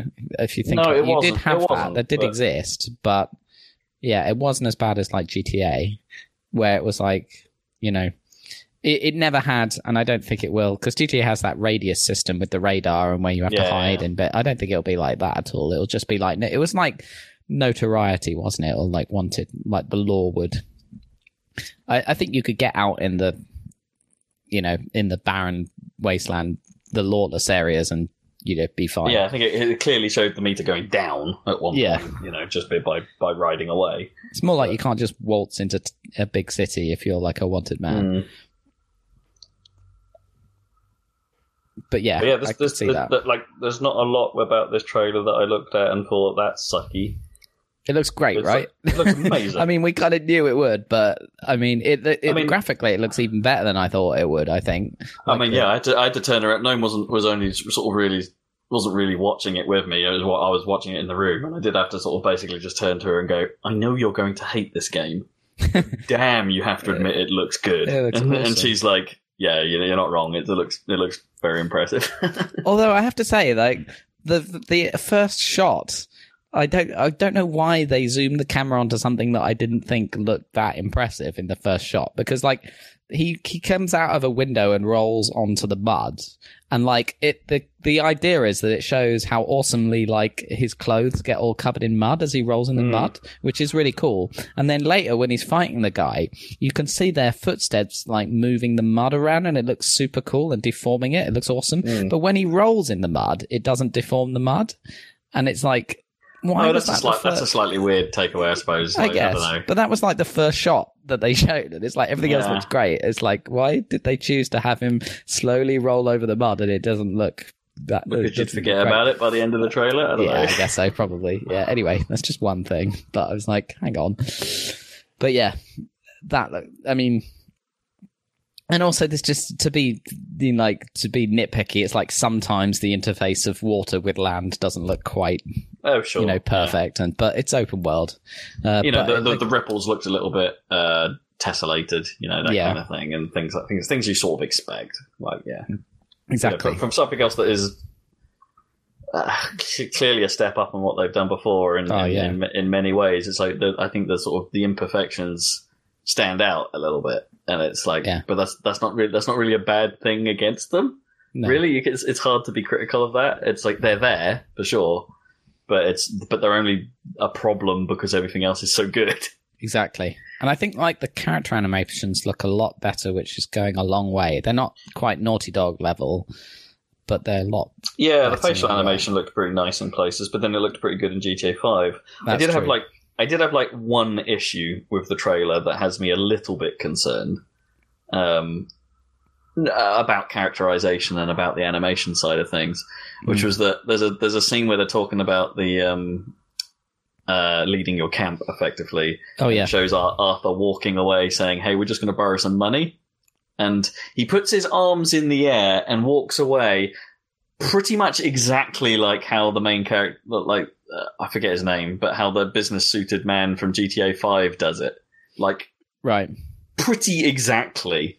Oh, interesting. And I'm like, have they either just ripped that animation from GTA 5, or are they characterizing Arthur as that guy a little bit? And it's like, I hope not. I don't know if I want that. Yeah, I hadn't noticed that, and that strikes me as odd. Yeah, go watch it again, because I think that's Michael, right? Yeah, Michael. Yes, that's it. Because I think there's something very familiar about that, and I'm like, this feels very Rockstar, but not necessarily in the way that I like it.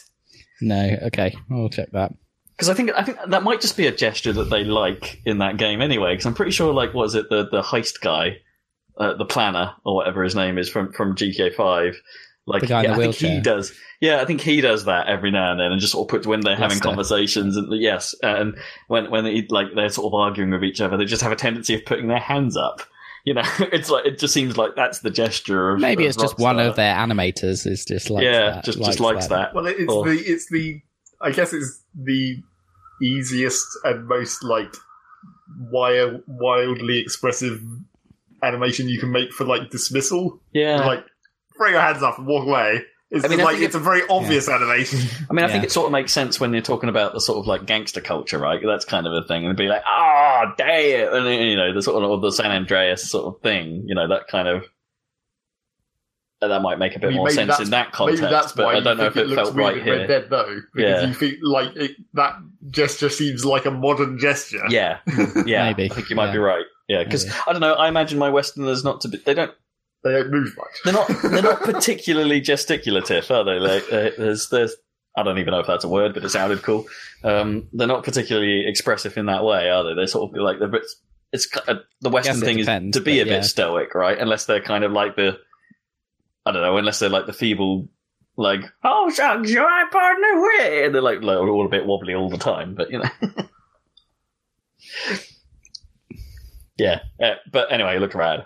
It really does. Fishing confirmed. Fishing confirmed. Yep. Wading through water confirmed. I don't know about swimming. Like if John Marston was in that depth of water, he would be dead for sure. Well, maybe you have a scene where you have to try and get John across a swamp. And that would be shit. Yeah. There was a bit where he was doing hunting, and there was a trail of I don't know if smell trails or something. Well, I think they've. Yeah, that looks quite lifted from Tomb Raider, in fairness. Oh, really? When you because you can wound animals and then they'll go away, and then you can follow them, and then that's a cool idea, though. Or maybe that's some Monster Hunter stuff getting in there. I don't know. Yeah, I guess so. Yeah, just a little bit more than hey, murder thing, get thing. The horse movement as well. there's definitely some sort of sideways, like, movementy stuff, or some way the skittish horse during the gunfight where it goes around in a circle and stuff that look really cool. Yeah, because that was when they were talking about horse bonding, weren't they? Yeah, yeah. You can only make it do that stuff if you've got a good horse bond. And there's different types of horses. Of course, were horses with different stats in the original, but it wasn't like there's different breeds, because this clearly had, like, like work horses, like Shire horses and stuff, and different kinds. Yeah, it was looking kind of cool. And of course, the horse balls. I mean, the main topic of conversation seemed to be on Reddit under the video was like, how soon after gaining control would players in the game shoot off the balls of the horse? Or just scroll the camera down there and see, they're swinging. Yeah, it was about 30 seconds is what people were estimating. Yeah. Anyway. Yeah. Looks awesome. Can't wait. I imagine that was the... I guess the obvious question to ask at this point is, like, we must have been seeing the Xbox One X version, right? Who knows? I mean, no, all the button prompts had the PlayStation X and Square and oh, okay. I didn't spot that. So maybe it is a PS4 Pro one for a lot of the footage. Yeah, which would be great, because I will probably pick up a PS4 Pro to play this. That's the only thing I've got to go on. But all the button prompts that I saw on the, like, dismiss and what were they, like, escalate and diffuse? They had PlayStation symbols on them. Yeah. But I don't know if that actually tells you anything. No. Or maybe they just hadn't packed that in yet so it shows the Xbox controls out of it. Yeah, could be, yeah. Yeah, we shall see. I wouldn't be surprised if they look and perform almost the same. Like, it would make sense for a targeting point of view, but they're probably, as we know, they must be building this with PC in mind. That they must be this time. Yeah, so that's true. Yeah. So and because of having to target 4 consoles, effectively, that's you true. Probably have some of the slider stuff already in their minds. Yeah, for sure. Well, they did great work with GTA 5 in terms of the optimization. Yeah. So, yeah. I think it's going to be... So, I don't think they didn't ever X or Pro up GTA 5, did they? Or... Not yet. Or maybe they have, because like that multiplayer is still going strong, right? Yeah, GTA Online is still massive. Yeah. Well, I wonder what Red Dead Online's going to be like. Oh god, yeah, I've forgotten about that. It's probably going to be, that'll be massive, right? Maybe not as big, at least not initially, but it will be a big... It doesn't have cars and guns. It won't be. I mean, it's got guns. Seem like that's a stupid thing to say. As much options. Well, we'll see. Because in GTA Online they put in all kinds of random bullshit that was just like, they have now. Clearly that's just true. Comedy shit. But they already did like ridiculous like Undead Nightmare for Red Dead, so like it's not like they can't do dumb shit in the so Wild West. We're gonna have a Call of Duty style zombie mode in Red Dead. Yeah, probably. Yeah, that was quite good actually. The Undead Nightmare. In some ways, like Red Dead might just play a bit more like a traditional MMO. Like for some reason, I'm getting like they could probably do some Guild Warsy type story stuff in Red Dead Online. I don't know, probably, but maybe not. The problem they might have the slight problem if there are hundreds of people turning up at a location to fight a boss. That's probably not a thing. Well, if they instanced it and had the camp system, maybe the camp system is actually part of. I mean, it's obviously a big part of the single player, but maybe they can make that work with the multiplayer, right? Yeah. Anyway, speculation. That's probably a trailer for it. Yeah. I think it's entirely possible they follow the same pattern as heists, though, right? Because technically heists could be a thing in this game as well. I mean, heists are just like missions, really, though, aren't they? Like, sort of. Yeah, but they could do some. They could bring in some. But heists in GTA have always been. It's not just the actual execution, is it? It's like right. You mean like in single player where it had the like. Yeah, I like the heist system in GTA 5, but I don't know if they'll do that for this. But I suppose they could, and that would work. Yeah, it's nothing stopping them, really, is there? Like bank's a bank. It just the tools will be different. Yeah, it's true. And it does play to like a Western genre where they do that in Western films where they're like building up to the big heist or whatever. That is quite a common trope.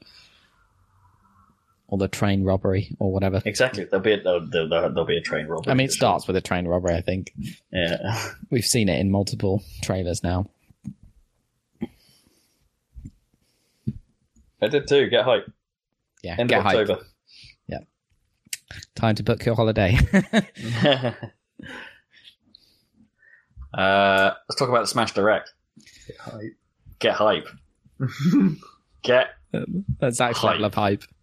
I mean, I know this contradicts what I kind of want from the build-up for a game, and they are kind of revealing everything, and they've kind of said they're going to reveal everything about the game before it comes out. Yeah. Which I'm not 100% sure I like, because I want like some stuff to be a surprise, maybe. Just a little bit. I don't know but this game is an ideal opportunity to have surprises, really. Yeah, I don't know. The build-up is the surprise, isn't it? Not actually the release. Which I think is a shame, because I did always sort of like well, what do we have to do to unlock these characters process. I mean, they're in the not old necessarily Smashes. still going to say that. I mean, everything's just going to be unlocked this time. It's not the characters, though. They specifically said you start with the N64 roster and you unlock characters through some mysterious process that they haven't explained yes, they did. Okay, no, that's fine. But the problem is like none of the characters you get are going to be surprising. Like, there's not going to be like any hiddens. Like, oh, I didn't know they were here. Technically, the only reason in the older games that the hidden characters were hidden was because the internet wasn't such a big thing back then. I expect if we had been talking about like Melee in this age, everyone would have already known all the characters before they came out, even if they hadn't officially been announced. Yeah, maybe you're right. Maybe it's just not possible anymore, because the moment someone would play the game, it would be like, hey, these guys are in it too. Yeah. Or like some early build gets out and then disassembled and you find file names and the classic. Yeah, it is a shame. Like, the internet does spoil a lot. But it doesn't really matter that much for this game. It's not like it's a story that can be spoiled. I'm just excited for because the way we play it is we tend not to be like, we're not pro, are we? And we don't go through the whole, we're going to pick a stage, we're going to pick characters, we're going to have a proper fight. No. We just don't play one-on-one for a start. Well, that too. We just want the game to throw us in a random fun scenario. We don't want to pick anything, we just want to go. So Smashdown is going to be for us, clearly. Oh, yeah. Smashdown could be cool. So Smashdown is the mode where it's like, there's a limited pool of characters, and every time someone picks one... It's not a limited pool, it's all of them, but then every time you pick one, that one goes away. But the problem I have with that is, like, if there was like as many characters as there are, right, like starting with all of them and slowly whittling your way down might actually be a little bit problematic, but... Why? Because it would take ages. Not really. If you consider how long a typical session we play Smash Brothers for, I mean, you'd easily several hours. Yeah, I mean, you'd easily get through all of those characters in one session. I guess. There's going to be so many, though. It means that we won't have to suffer being this, like, oh shit, I'm Bowser again. And there's over 100 stages, man. Well, yes. If you include the Omega and so there's like... Well, there's 300 if you include Omega and Battlefield, but you don't, because that's not a thing. That doesn't count. I'd only count that if they hadn't made all the Battlefields exactly the same. Right, yeah. If they'd made them slightly differently spaced or anything, then you could have that. But no, if they're all exactly the same, that's only one more level. It's like, I'm sure that there were a couple that they didn't explicitly mention in that video as well that I'm pretty sure are brand new, that they didn't call out as well. I can't remember off the top of my head, but I'm pretty sure there were a couple of stages in there. It's like, I don't think I've seen that before. But they didn't say this is a brand new stage in one of their sort of like they're probably segments. The ones that were from the 3DS that you don't know. There were a few from the 3DS. There's Magican, there's F-Zero, original F-Zero. Magican. I didn't realise that was on the 3DS. Yeah, okay, fair enough. Oh, an old F-Zero. Yeah, F-Zero. And the Game Boy Kirby stage. Oh yeah, I knew about that one. Yeah. Yeah, okay, maybe you're right. Maybe there were some I just didn't realise. Still, awesome that they're there.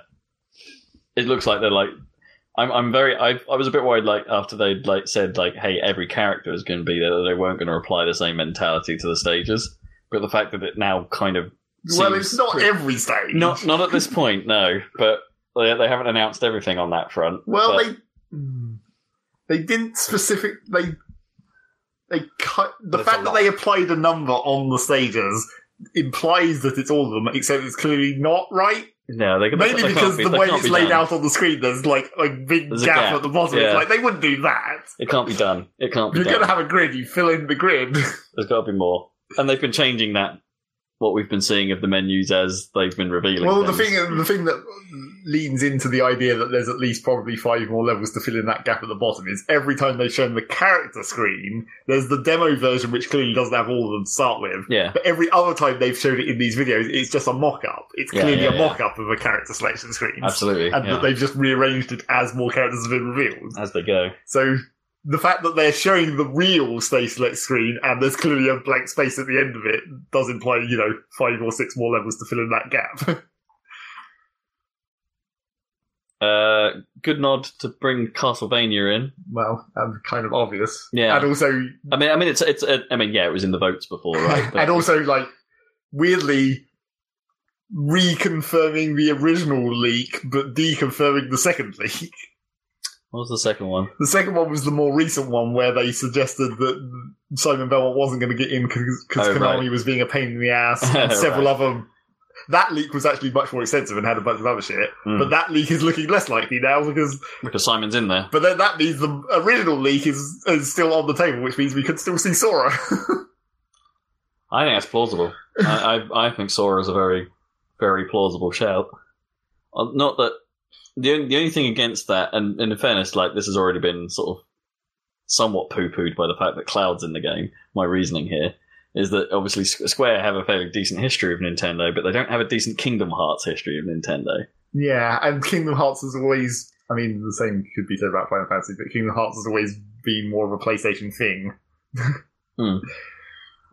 Absolutely, yeah. Sony has always pushed it harder than anyone else. Well, and most of the games only came out on PlayStation, so it's... Yeah, that. But I think it would be a fairly decent fit for the game. Yeah. Oh man, I'm so excited for her. Like, I didn't think I would be, but just because my initial thoughts were just like, hey, it's all the Smashes we've played before, just in one package, like whoop-de-doo.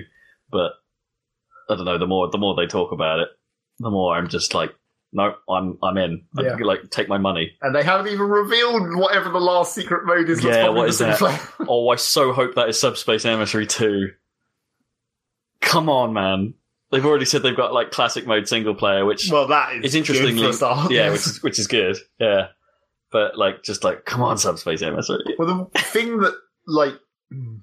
that's the most awkward bit of this reveal, which suggests several things that may or may not be true, and is like it could go one way or the other. So when they're talking about assist trophies, they like here's the Monster Hunter big dragon dude who's an assist trophy. Yeah. / a boss. And they show him as a boss on what is presumably a Monster Hunter stage, because it's just a mountainous area that's not in any clear Nintendo thing. Oh, right, yeah. But it's not a stage. It doesn't show up in the stage list when they show that. So maybe that's part of some other... So that could be like a boss stage in the single player, maybe? Yeah, maybe. But then the other question is if it's... Even if it is a real stage and it's just not been added to the stage list yet, or it's in the single player and it's just a boss stage, that seems to be a weird inclusion if you don't also put an actual Monster Hunter character in, right? Because that's just like a weird, like completely out of the blue reference that's not even really a Nintendo thing. It's Capcom, isn't it? So Capcom are there because of Mega Man and characters. Ryu. But does seem kind of weirdly like misplaced, even in the context of like a weird crossover universe single player, to just suddenly go to do a Monster Hunter single boss and that's it. Can they put other Ryu from Shenmue in? Just so you can have Ryu versus Ryu. The Shenmue. That would be a terrible fighter. Oh, that'd be so... But he's a fighter! I mean, like, he's got proper, like, kung fu. Really terrible kung fu, yes.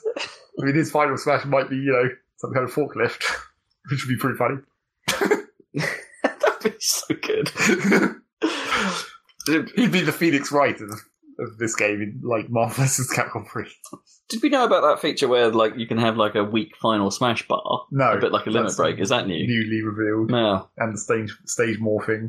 Yeah, stage all the morphing. menu stuff. Stage morphing, I don't necessarily care about. Like, unless we can make it so it's like when we push start, like on the like for a random stage select, if it will pick either one stage or a random stage morph between two, and have it so we don't know when it's coming, then I don't care. I think I'd rather have it off. Well, the question is whether if you set it to random, could it not happen? Yeah, I mean, I'd be quite happy with that as well. Like, if like we, you know how we play it, where we're just like random characters, random stage. Yeah. If the pick of random stage could also randomize whether stage morph was going to happen, Yeah. and when it happens, I'd be all for that. I think that's genius. Not that stage morphing is necessarily, or stage changes, or stages that already had their own morph is necessarily like the best thing about Smash Brothers. No. But just adding it. I'm all about adding more random to this, man. And this is the most. It's just the most in every way, and I'm super excited. I don't think I've been this excited about a game for a long time, and I'm on the Red Dead hype train. Well, it's Smash Brothers. Yeah, I'm actually saying that I might not have been this hyped since Splatoon 2. I don't know. Maybe. Yeah. Splatoon. Well, I guess Splatoon is kind of the same thing, where it's just like it's just an upgrade of the previous thing, except in Smash Bros. Games it's a bit more of an upgrade. Maybe. Well, yeah. maybe Sonic Mania. I was pretty hyped for that. Yeah, and then I guess. Although that's always with Sonic, it's hype with a lot of a lot of risk. Man, Smash Bros. What we missed? Knuckles is in it. Yeah, as an assist trophy. Yeah. I was like, we already knew that from the website on Sonic's specific Sonic trailer. Has that assist trophy was already known, and Crystal was already known. Oh yeah, of course. Yeah. They picked out Zero. Wasn't Zero already an assist? Yeah, I think so. Yeah, it's weird that they thought like, hey, Zero is it? Or it was another Mega Man very similar character. Or maybe they always are that kind of. Or maybe they're specifically saying like, hey, Zero is an assist in the style of an assist that can be killed. Yeah, I mean, I guess, but a lot of those are just going to be like that now. I guess all those moving characters. And it's interesting that some of the assists are like bringing back the old Smashes. Like you've got the chef, like using Kirby used to be the chef, didn't he? Yeah, so it's like, oh, that's coming back, but as an assist, and it's like that's cool. I mean, presumably it was originally the other way round. I guess. Well, no, I guess the original reference of that would have been one of Kirby's abilities. I think in one of the. Old I don't know where it comes from. If I remember rightly. But then I think that character is now in Star Allies or whatever. Or that boss, I presume, in Star Allies. And then we had the one more thing reveal of King K. Rool being there as well. Yep. General Rool. Yeah, exactly. There's that reference. Got around to it a bit. Callback! Yeah, that's good. That's a logical addition. Yeah. Makes sense. Damn, man, this game. Mm-hmm. This game's going to be so cool. I'm tempted to... There is a limited edition they've announced for the EU. Yep. I'm tempted to get that, just because... It comes with the adapter. That's the convenient part. Yeah, actually, it's not too bad a deal. I mean, the crazy part is that if you're looking at it from a pure price perspective, it's £90. But from... Like, it actually throws in a brand new GameCube controller and the adapter, and it's like, and a steel. And the game is going to be £60. I think they've said it's already going to be 50. Okay. Amazon are taking pre-orders at 50. Well, that doesn't mean they've said it's going to be 50. That means Amazon has guessed it's going to be 50. Well, Amazon have that kind of guarantee, Amazon do. In that, like, if they ever, like, because it's 50 now, the lowest it can be is 50. Yeah. So, I'd imagine everywhere else would have to match that. Also, 50 is kind of the max for a console game at the moment. I don't know if that's true. Unless you're buying limited editions. Well, I mean, that's a different thing. $60, I guess. Yeah, Red Dead is 50, I think. Yeah. Unless you get the special edition. The one thing I'm a little bit disappointed the limited edition doesn't come with, because it comes in a nice... okay, the box looks fairly big, right? But a nice big black box. But it's got to have a GameCube controller. And the adapter, and presumably the boxes for those. I don't know, because that's how Nintendo tend to do these things. They just put boxes in boxes. Yeah. But I was kind of hoping they'd have like some kind of like either poster or like. What I'd really want is like a fabric or a canvas of that Smash Brothers like long picture of just everyone on it. It's on that box. It's rad. Put that box on your shelf and just use that as your artwork. True. Yes. Yeah. So is this GameCube controller what's it got to distinguish it from an original GameCube controller? It's got the Smash Brothers logo on it. Yep. Is it actually otherwise the same? Yeah, I mean, I think Nintendo have gone out to a third party to build new ones, so they're not Ninty aren't making them themselves. But that's true of what they did with the Wii U controllers. You do wish that they just fucking made a USB one. Yeah, I do. It would have been way easier than this whole adapter situation. I think there are. Then again, you wouldn't have been able to plug 4 of them in at that point. And your original Cube controllers, which, in fairness, I now have a deadline by which I should repair some of my old controllers. So. Oh, it's just going to be the best. Yeah, boy.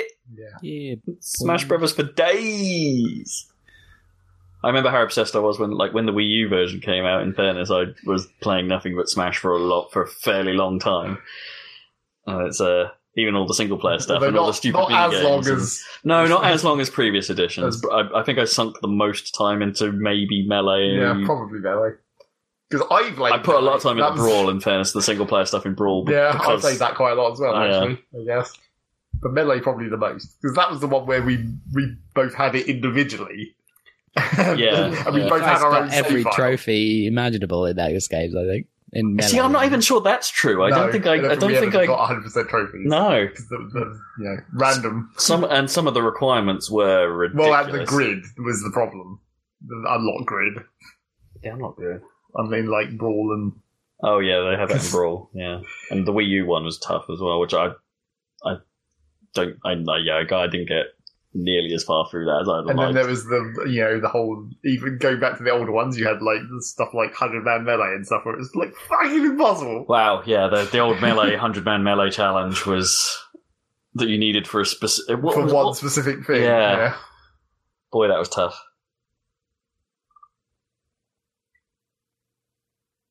I think that stuff is quite significantly easier now, isn't it? To actually do a 100-man Melee and then but not necessarily within time limits and things like that. It feels easier, or maybe we've just got better. Well, maybe, but also that kind of thing is on the grid now, right? So if you can just skip it if you don't want to go through that effort. Use a hammer. Well, never do. Just keep them forever because that's how you do those. Yeah, I've never used one. No. But you've also never finished the grid, so... But you can't tell what else is in the grid. You can never see You can never see far enough ahead. Just show us the whole list of challenges. Yeah, that'd be nice. And then we'll just knock off all the ones that we don't want to do right at the start. That'd be kind of dumb. Right at the end. I can't achieve that one. I guess you'd have to experiment, yes, to find out which ones you actually think you're never going to be able to do. Some of the minigame ones or home run challenges. I suck at those. Home run's not that bad once you work out what the combo is. It's just always because the sack you can just jiggle around a bit and be just in an awkward position at the end of the time, and it's you have to work out a very specific combo. Yeah. Oh, Smash for Switch. Definitely the game the Switch needed this year. Yeah. Yes, well, it needed something, and that's what they've got double down on. Yep. Good choice. Nothing but Smash. Cool. They might need to tell us about what's happening next year sometime soon, though. I know Ninty tend not to, but... Well, it'll be a January Direct, probably, like Smash Brothers. Smash. And then they'll say, hey, here's the DLC for Smash Brothers. Yeah, probably. We're going to charge you another 90 quid for DLC packs we've got planned. Oh, and also make sure you have Nintendo Online. Keep forgetting that's coming. It's coming soon, right? September. Yeah. Late September. Too soon. And that is the news. That is the news. It's time for what you've been playing. We're already running long. Yeah. I mean, before we start talking about games, we've got like 45 minutes till we hit our normal... But how much games do we have to be able to talk about this time? Well, let's find out. What you've been playing, Rob? Ooh. Yeah, I will go first this time. I normally throw the baton, but Zach's been involved in Smash, so I don't feel so bad. Well, and also I don't really have that much news to say, so... Alright. God, what have I been playing? You can play Final Fantasy 15. Yeah, let's go straight to that. Let's go straight to the big hitter. I started playing Final Fantasy 15, Windows Edition. That's actually its title. It's called Windows Edition. Windows Edition. That game is weird. It feels very un-Final Fantasy. Okay. I mean, Final Fantasy's quite weird for a start, so... Generally. Yeah, I know, but you sort of know what you're getting into with a lot of Final Fantasies. Even 13, there's a certain... I don't know. Yeah, there's a thing about it. Whereas this, I'm not really getting any of that vibe. It's just... Well, it's a bit more muted, isn't it? In terms of it doesn't have such insane costumes and stuff, does it, as usual? Or, well, yeah, I mean, everyone likes leather. That seems to be its thing. Everyone from the Crown City likes leather jackets. Because apparently that's their uniform, but it doesn't really look like much of a uniform because everyone's wearing different leather jackets. I don't know. They're quite lax about their uniforms in the Crown City. I don't know. It's the fact that there's so little story thus far, actually, is the most un-Final Fantasy thing about it. I sort of expect to settle in for like a half-hour cutscene or something. Or some big exposition dump about the world and why things are what they are and what's going on. This has none of that. It has a very quick video sequence basically saying, good luck on your travels. Don't piss off the king. Don't bring our country into disrespect or any of that, disrepute. Have fun. And then you're in a car on the road, or very briefly, because then you're immediately pushing that car to the garage, as is the classic. Because everyone knows how that game starts. But it's like, that's it, really. You're not really told a great deal. It's like you're going to a faraway land to marry someone you knew as a kid, so your countries are brought together. And thus far, that is basically the entirety of the overarching plot that I know. The overarching plot. It's just like, that's it. And it's like, that is very not Final Fantasy. Normally there's like a big hour or two sequence at the start that's like... not necessarily cutscene, but like a playable sequence to introduce you to the world. And well, the other question is the other thing that Final Fantasy does that it could be, if you depending on how much of it you've played at this point or how much you know about it, is it could still be the fake out. True. Where it's just the whole garden sequence in Final Fantasy VIII, where you go on that first mission, and that doesn't really have anything to do with the actual plot. Sure. Then the garden takes off and starts flying around the world, and all this weird bullshit happens. Right, yeah. I mean, I'm pretty sure what I'm playing right... Well, actually I'm not. The more I think about it, I was about to say I'm pretty sure that what I'm playing right now is kind of the loop of this game, but I'm just very unsure about the whole thing at this point. I'm about 6, nearly 7 hours in, and so far it feels like I've just been sort of you don't have full control of your car, so you can't drive off road. You can only stick to the roads and be you just sort of drive vaguely near a place, maybe do some combat or pick up some treasure there. I'll come back to the combat. But yeah, maybe do a thing there. Maybe I don't even know really how I've spent that time. That's the weird thing. It's how have I spent 6 hours doing stuff? It's I don't really know what I've achieved particularly. I think I've spent one of those hours fishing. Just sat on a quayside trying to fish, which is, as it turns out, relatively difficult to get fish's attention unless you have the right equipment, which I'm not sure I do. But yeah, you sort of go to a place, you maybe kill some things, you maybe learn a little bit about the combat system, because it's trying to tutorialize a little bit as you go, but it's a little bit clunky. And then maybe go talk to a person who says go hunt these things, then you go and hunt those things, and then come back and then get some tips. And I think the game is basically just sort of embracing the road trip thing at the moment and not really sort of being particularly explanatory about stuff, to the point where I'm not sure if I really should be investing all this time going around and just killing things. It's like you don't know if this is like completely pointless. Basically. Yeah, it's like you don't know if there's going to be a fake out where it's just like all the stuff that you did before that was basically irrelevant because now everything's changed. Well, I think the area will be accessible again at the very least, because there's a bit. Basically, I'm at a bit where if I'm following the main plot, I'm at a bit where like I need to catch a boat somewhere else, right? But the boats aren't there, and so I kind of have to do a thing for a guy, which was basically a fetch quest, and he'll sort out a boat somehow. But like in the menus and stuff, it says this is a recommended level for this quest, and it's like level 4 or something, and I'm already like level 7 because I've been doing side stuff on the way.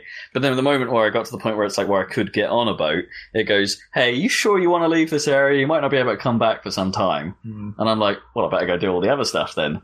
But of course, now I'm not sure if that's what I should be doing because I seem over-leveled for the recommended level indicator on the quest. Yeah, it's like and it's like, should I be spending this time? If you can come back here at some point, are you going to be super high level? Yeah, am I going to be over-leveled for the stuff? Or is it going to scale at some point?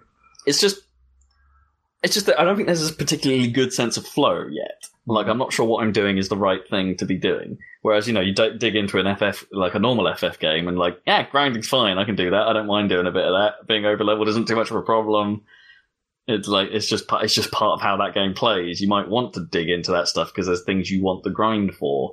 But at this point in time, I'm not sure what I would want the grind for. Because you don't get money out of fights anymore. So if you want money, you can't just go and grind fights. You'd have to potentially grind hunting missions, but they're worth so very little after the first time you do them that I'm not sure that's worth it. They've moved on to an actual item-based economy now. You actually have to get things and sell them rather than just money coming out of boxes. Yeah, you don't get money out of... I've never got money out of a box. The only time I've ever got money, I think, was out of... Other than Cindy gives you 1,000 gil at the start for some reason. There's a... Yeah, whenever we do the hunting missions, it's like you get some money back out of it. Or if some of the side quests you'll get some money for helping people out and stuff like that. But it's not like you can just find money anymore. That doesn't seem to exist. But it's even like little things. It's like I think this system is actually kind of awesome. You don't gain any of your experience until you camp out or go to sleep. Right. So like Dark Souls. Yeah, kinda. Like your experience is all being tallied up in the background, but you don't cash it in until you go camp. But the whole camping process is actually kind of neat. It's like, this is where they really succeed, I think, on their road trip aesthetic. Because it's like, you get a little sequence of them setting up camp and things like that. And there might be a conversation or two started with some of the characters. And so there's a sort of bonding thing going on. And it's, and then, and possibly my favourite animation in the entire game so far, you have Ignis standing there going, "What shall I cook this evening?" And he's sort of like got his like hand up to his chin, and he's like having a think. And then you pick from the list like what bit of food you want based on the buff it will give you tomorrow, and how much food you actually have to make that stuff. And then you click it, and he just sort of clicks his finger casually. But then he walks away in the most casual manner. Like the finger he's used to click, he then just swings his arm by his side and saunters off while the game slowly fades out. And it's like, there's just something super awesome about that. That's like, this is actually how, like, there's a little bit of, this is actually how this guy might be, and I believe it.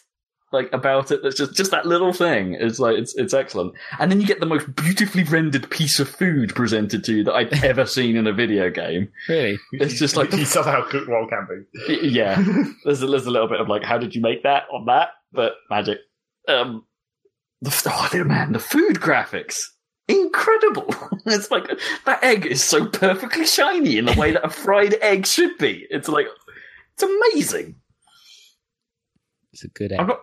Yeah, it's a damn good egg. There's a bit of pizza that I've got that I'm not quite sure if, like, it doesn't seem to require any ingredients, so I don't know if this is a random one-off that I have, so I haven't like cooked it yet. But I'm sort of, I'm really excited about the moment where I get to see, oh, look at this beautifully rendered pizza. Just, it's so dumb, but it's like, it's amazing. And I just love that whole thing, like, because then it like tallies up the points. You get there's a little scene in the background of them just hanging out eating whatever specific food you just cooked, which has a different animation based on the style of the food you've just cooked and the location that you're in. It's like, and then probably the best thing about the whole game is that Prompto is a photographer. So he's like, during your travels, he's taking photos of places you've been, and in the middle of certain fights and stuff, he's taking a little shot and stuff like that, and it presents you with a selection of them at the end of the day that you can then go through and pick out the ones you like. And if Prompto thinks I don't think you have much control of this, but if Prompto thinks that he's done a fairly good job, then his photography skill levels up. And it's like, I don't really know what that's for, but I don't know, it's just cool sometimes. You go for a shot and you see something backflipping over an enemy, and it's like, okay, that's rad, that actually happened. And it's just, I don't know, it's bizarrely cool. Even if it has nothing to do mechanically with the gameplay, which, as I say, in terms of flow, I find a little strange. But the combat itself is weird. It's just, like, it's a real-time system now. And you have the option to turn on something called wait mode, which I've turned on just while I'm getting a feel for it.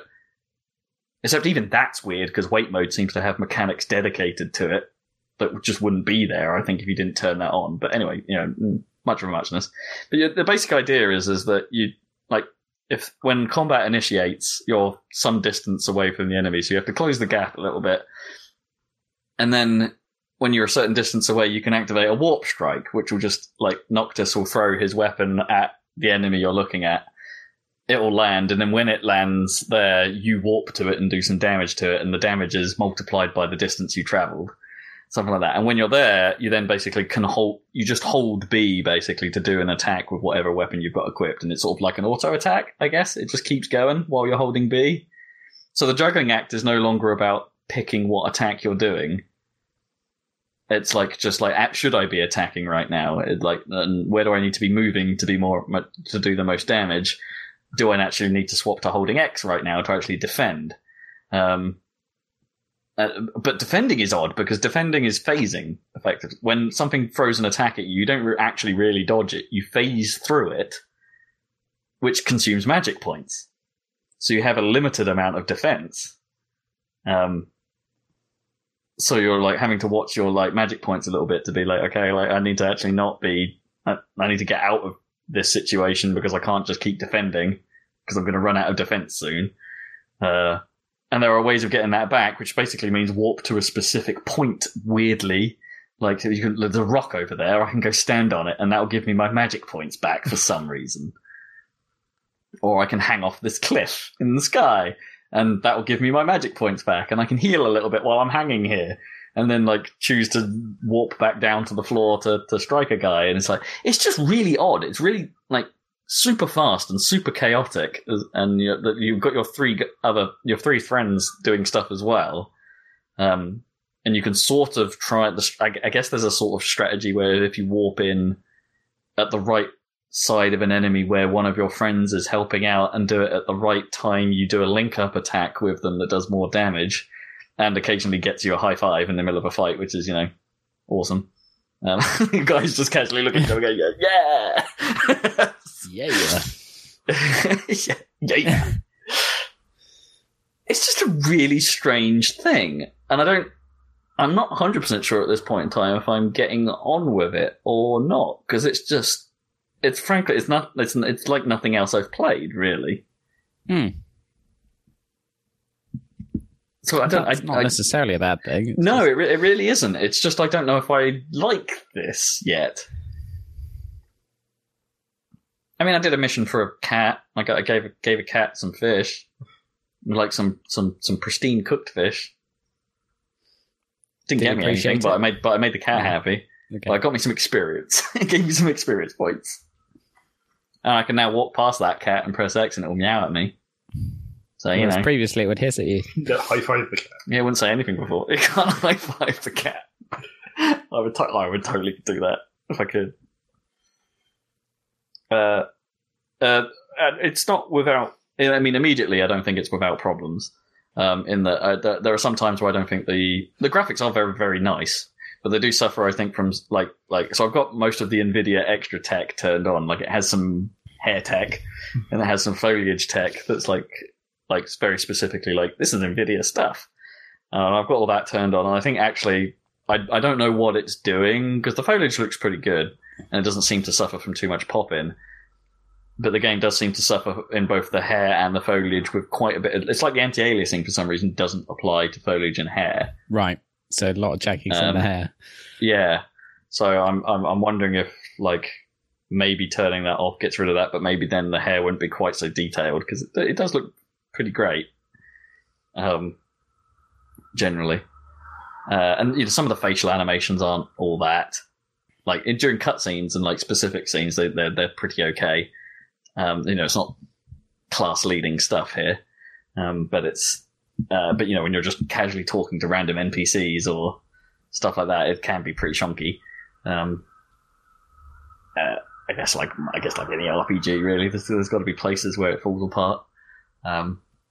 And there's a little bit of that there. So some of the animations don't like the open worldy animations. Like they've sort of hyper stylized how Noctis run. He does run a little bit like a reluctant teenager, kind of like, oh god, I've got to go do this thing. Oh, like he animates a little bit like that. And of course, that doesn't necessarily mean that there's animations for like climbing over rocks properly or bumping against the terrain right. He'll sort of like just jiggle about or. Yeah, you know how that thing where the game's basically positioning to make you sort of fit in the environment a little bit, like right. That will happen, and the camera does that as well. The camera's a little bit juddery if like it butts up against some terrain and things like that. So it's like it's not without some flaws, I guess, because the game they've not done open world all that much, I suppose, in Final Fantasy. But no, I suppose they've been doing it since 13 to some degree. Yeah, but they did a whole lot of MMO, which yeah, I guess you could argue is kind of open world. Yeah, I guess. But yeah, there's definitely some sort of some polish that I guess that should be there that isn't. That I would expect from like a top tier Square Enix game, I guess, that just isn't quite there. And I wish there was more. Like, it's got like a banter system that at first seems well suited again to the mechanics. So when you're out in the wilderness, for instance, it's like your characters will sort of say something like, "Oh, geez, it's hot," and then one of them will make a joke about it. But the problem is that I've already heard that same sequence of events like 5 times or right, something like that, and it's like there's not enough of that stuff to make it convincing. Like the number of times they'll wander to an area I've been a billion times and Gladio will just go, "It's nice here," and one of them will just go, "Yeah." Or as the sun's going down, Ignis will go, "Sultry."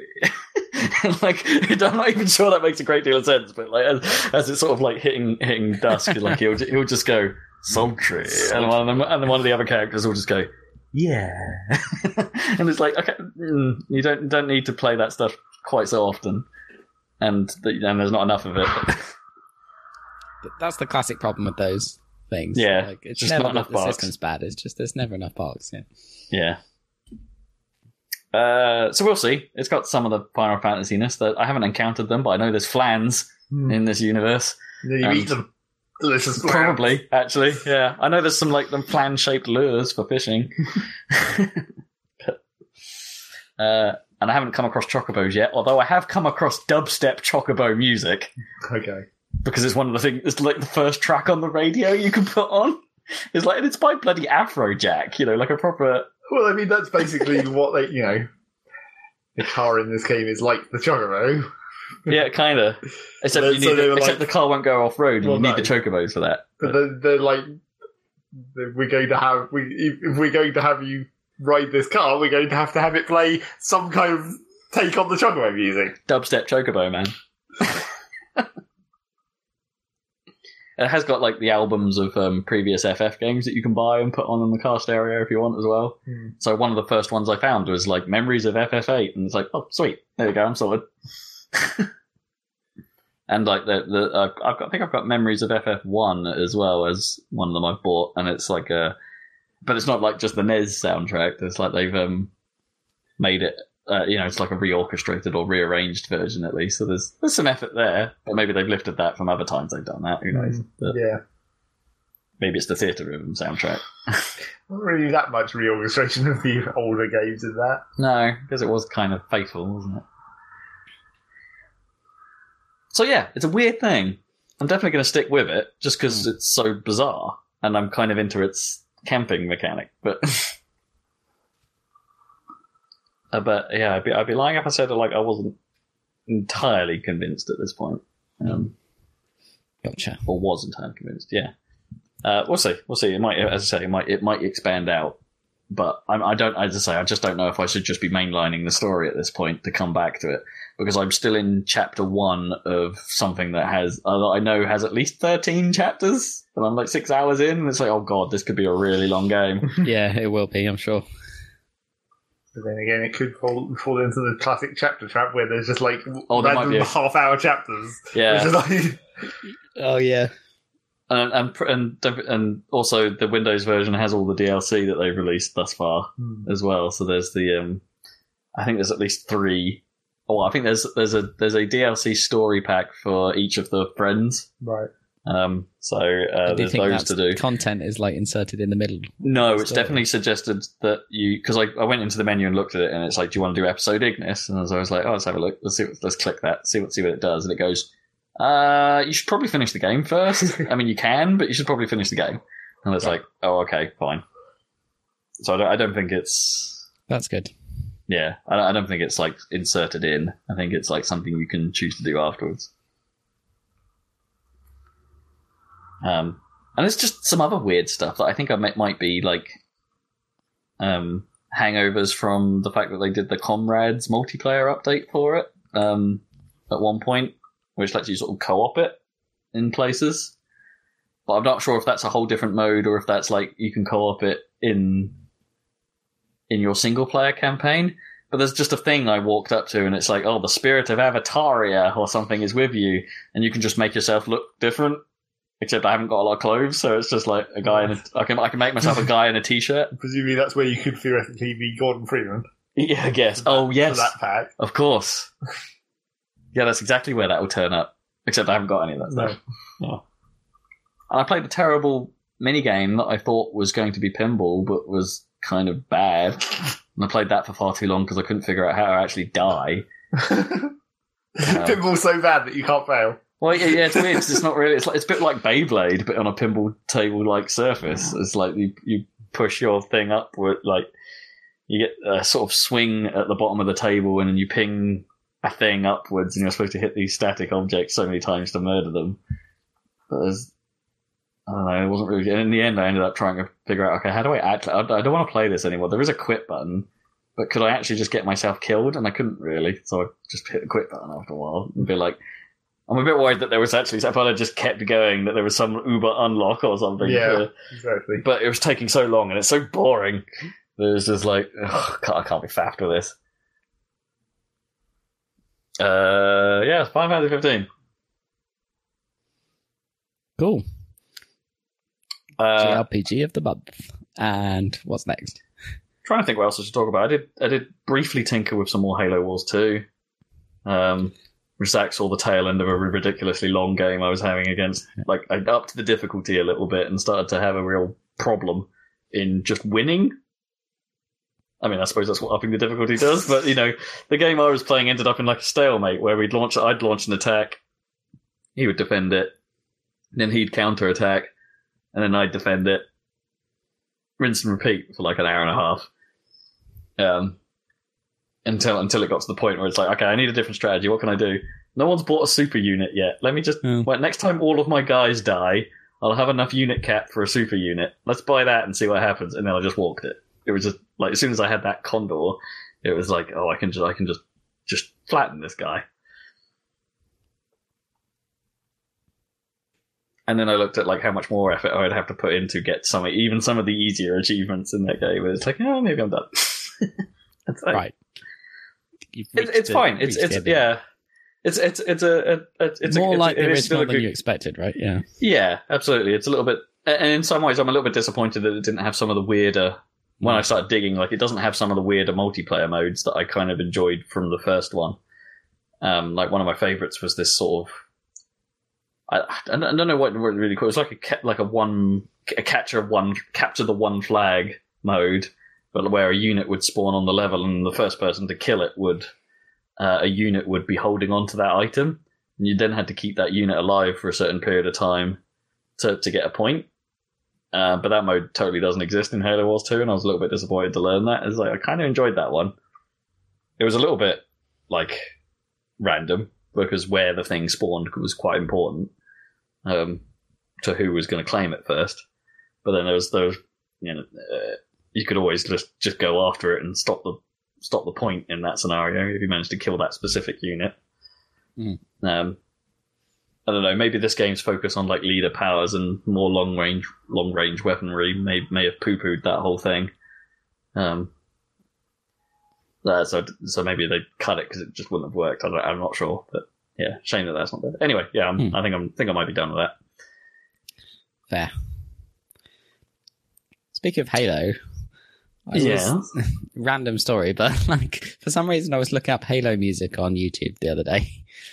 And there was this little bit, I think I got it from a cutscene from Halo 2, and like it's just like a really short measure or whatever, but it's a really nice kind of melancholy, like I don't know, it's very simple. It's like da da da da like that, and it was from the middle of like I was trying to figure out why do I remember this bit. Or like, why is this important or something? And I was trying to work out, it's like from the middle of like the High Charity Suite or something. So, and it's not used in any important part. So I was trying to work it out. It was just in one, it's just a nice string bit. And it was just in one like cutscene in the middle of the game where the Arbiter's talking to the commander dude, with the white shirt. And it's like, why is this so good? The shipmaster. Yeah, the shipmaster guy. And then I realized they reused it in the ending of Halo 3, the same bit. Interesting. Okay. I was like, okay. Like the bit where Lord Hood is talking or whatever, explaining, I don't know.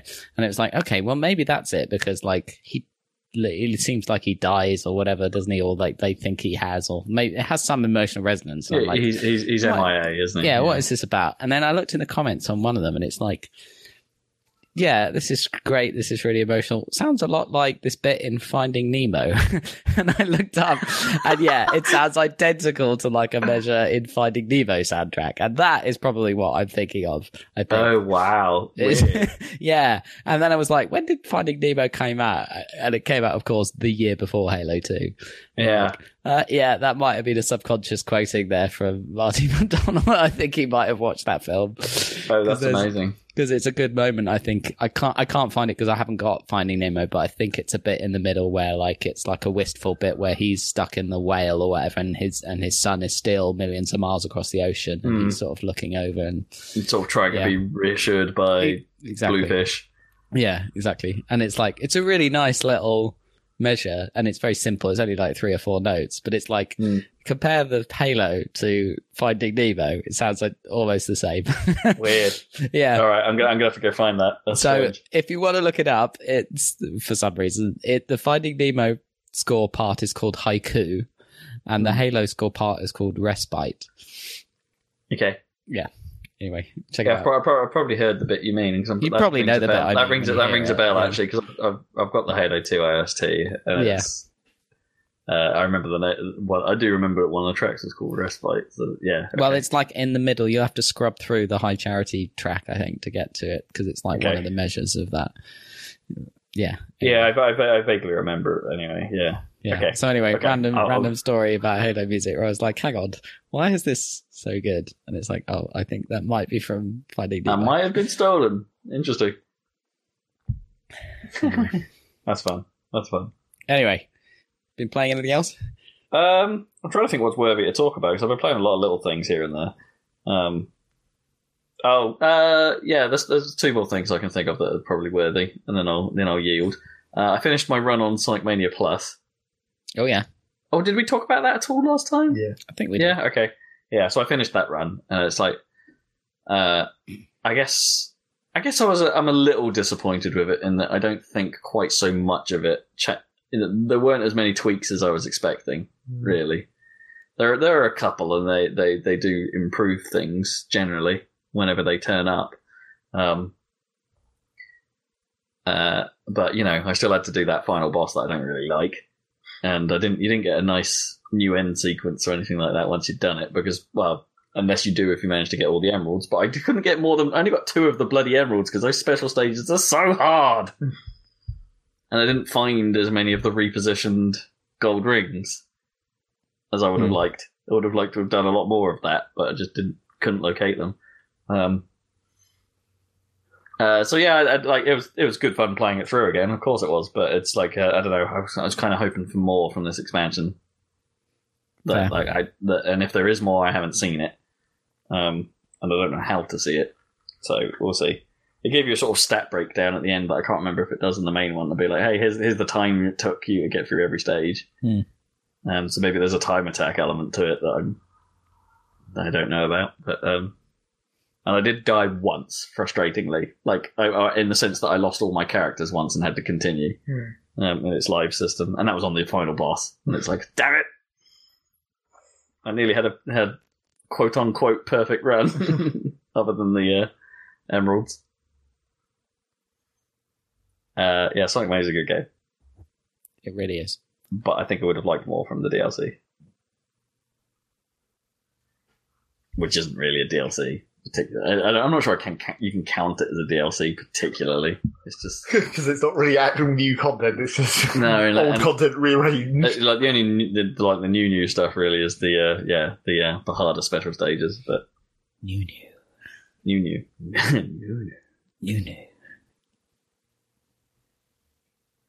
Cool. I also finally got around to doing the Adventures of Captain Spirit. The sort of don't nod teaser for Life is Strange 2. Yeah. I don't know really what I was expecting from it, to be honest, but for me it was quite an empty experience. Not a lot to it, not enough to it. Right, yeah. And I think you basically get the gist of what it completely the gist of what it is and where it goes and what it does from that trailer we saw at E3. Yeah. It doesn't really add to it. There is one tiny little detail right at the very end that hints at some of the some of the more interesting stuff from the first Life is Strange game. Not the prequel game, but the first Life is Strange game. And it's just oh, couldn't we have had slightly more of this, or maybe slightly more of a hint of this? It's it only took me 90 minutes to get through, and it's it's clearly intended as a teaser for Life is Strange 2 and and the direction that might take. It's and we know a little bit about how far ahead of where this thing takes place. It's 3 years or something after The Adventures of Captain Spirit is when Life is Strange 2 is set, and it just basically devolves into almost like a classic point and click adventure. It's you've got a checklist of things you need to do. You need to go find the items and then go to the place to do a thing. Rinse and repeat. And there are a couple of puzzles, but they're very light puzzles. Apart from 2 of them that I genuinely didn't figure out how it was going to be, because it just was never explicitly mentioned what the solution was, and then I went and looked them up afterwards, and it's oh, right. I guess I could have figured that one out, but this other one, no, I would never have figured that one out. What the hell was the clue to that? But I don't think I'm missing much. Because I went and looked up what they actually were, and it's no, I'm pretty sure I haven't missed much. Where that game is best is when it sort of drifts into the kids' sort of imagination a little bit. But even that, I feel is a little underdone and could have been done. They could have done way more with it. But whatever, this thing's free, and is intended to sell Life is Strange 2. So, like I said, I'm not 100% sure what I was expecting. But I'm also not 100% sure it's the best advert for the next game, because there's just nothing. There's nothing there. As you expected, you've got a little bit of that deadbeat dad. He's not all that great vibe going on, and the kid's monologue is all hey, there was a better time, and he's clearly crafting the world that he imagines and his sort of superhero persona out of his trauma. A little bit, and that's kind of spelled out for you a little bit, but it's just there's not enough twists. There's not enough, like, this doesn't really go anywhere. It's just like, this is pretty much exactly what I expected. Which is a shame. You may skip. I think even if you're a Life is Strange fan, you could probably skip.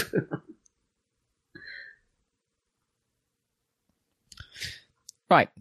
Skip that. Yeah. I'll stop for now unless I can think of anything else interesting. But cool. Yeah. Zeg, what have you been playing?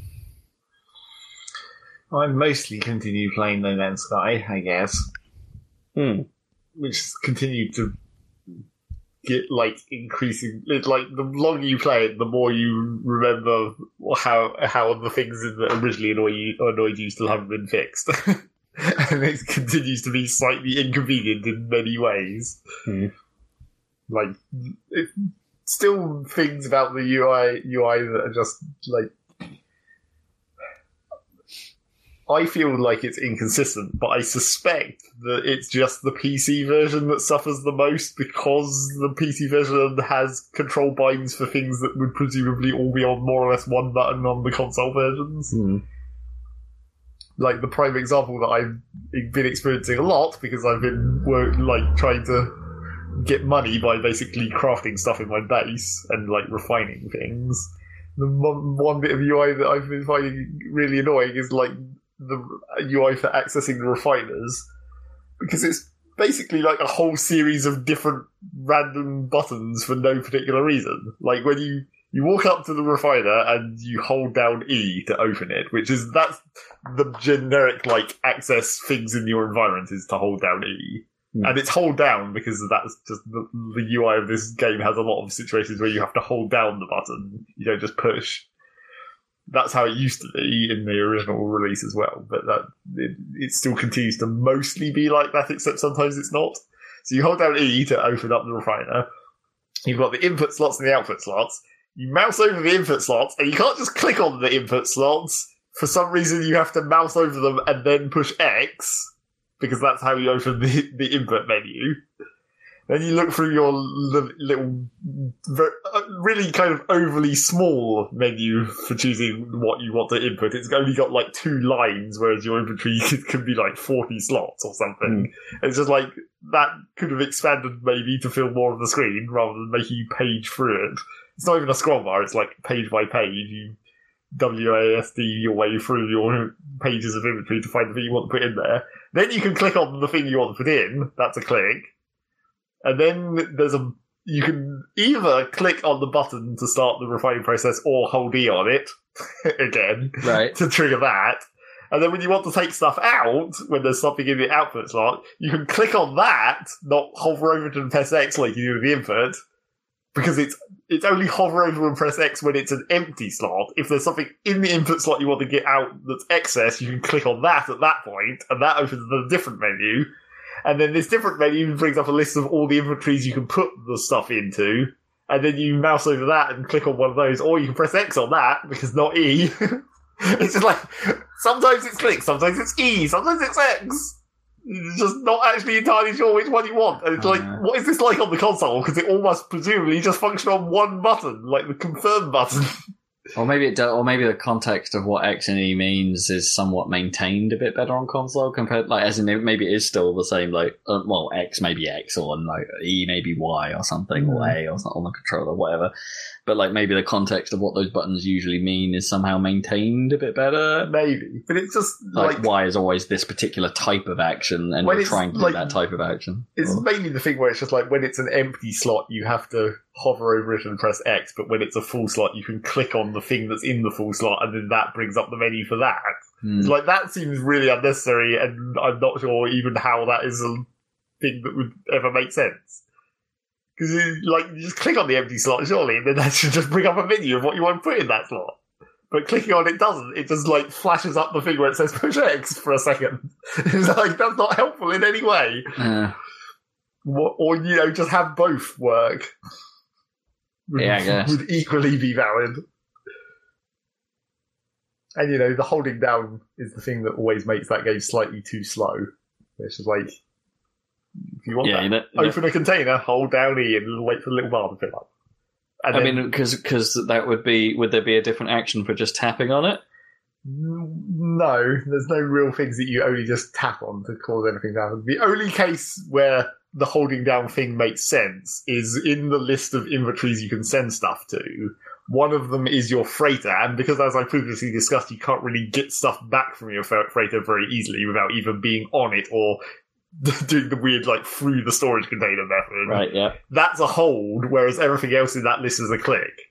To just sort of ensure that you don't accidentally send stuff to your freighter. Right, okay, yeah, that makes sense. Like, any sort of, like, action that might actually have an irritating consequence to deal with if you've done it wrong. Yeah. But that's, like, really the only case or, like, where that maybe happens. if you're, like, refining items and it's just, like... Or if it was, like, a one-button press on an item to turn it into a different item or to discard it, maybe, then maybe... Well, I mean, maybe hold to confirm is... Crafting is still pretty much one click. When you go to the recipe, you click on it and it instantly does it. Like, it's just, like... The holding thing was kind of unnecessary. And actually, I remembered when I was thinking about it, not long after the game came out originally, one of the very early mods was basically get rid of the hold. Oh, right. Like a workshop thing. Yeah. Huh. Well, it wasn't even workshop back then. It was just like an actual real mod. Oh, right. I see. But yeah, it was just like, yeah, I think you could have. But yeah, and then as I've been looking, because as I said, I've been trying to make money out of my base. Because there's definitely several easy ways you can just make money that are kind of, like, really easy but super boring. Like, you could just, once you've learned some of the crafting recipes, you could probably quite easily just go to the Galactic Market Terminal and just buy raw materials, craft them in your inventory to the thing you've learned the recipe for, and sell for profit. And it's like, you could do that, but that's kind of boring. Yeah. I actually want to use my base as a base for a purpose. So I was, like, trying to work out what plants I needed to grow to make money off of based on what crafting recipes I knew at the time. It's like, that kind of works, kind of. I'm trying to make money so I can buy a better freighter. Except I don't know what exactly happened with the freighters.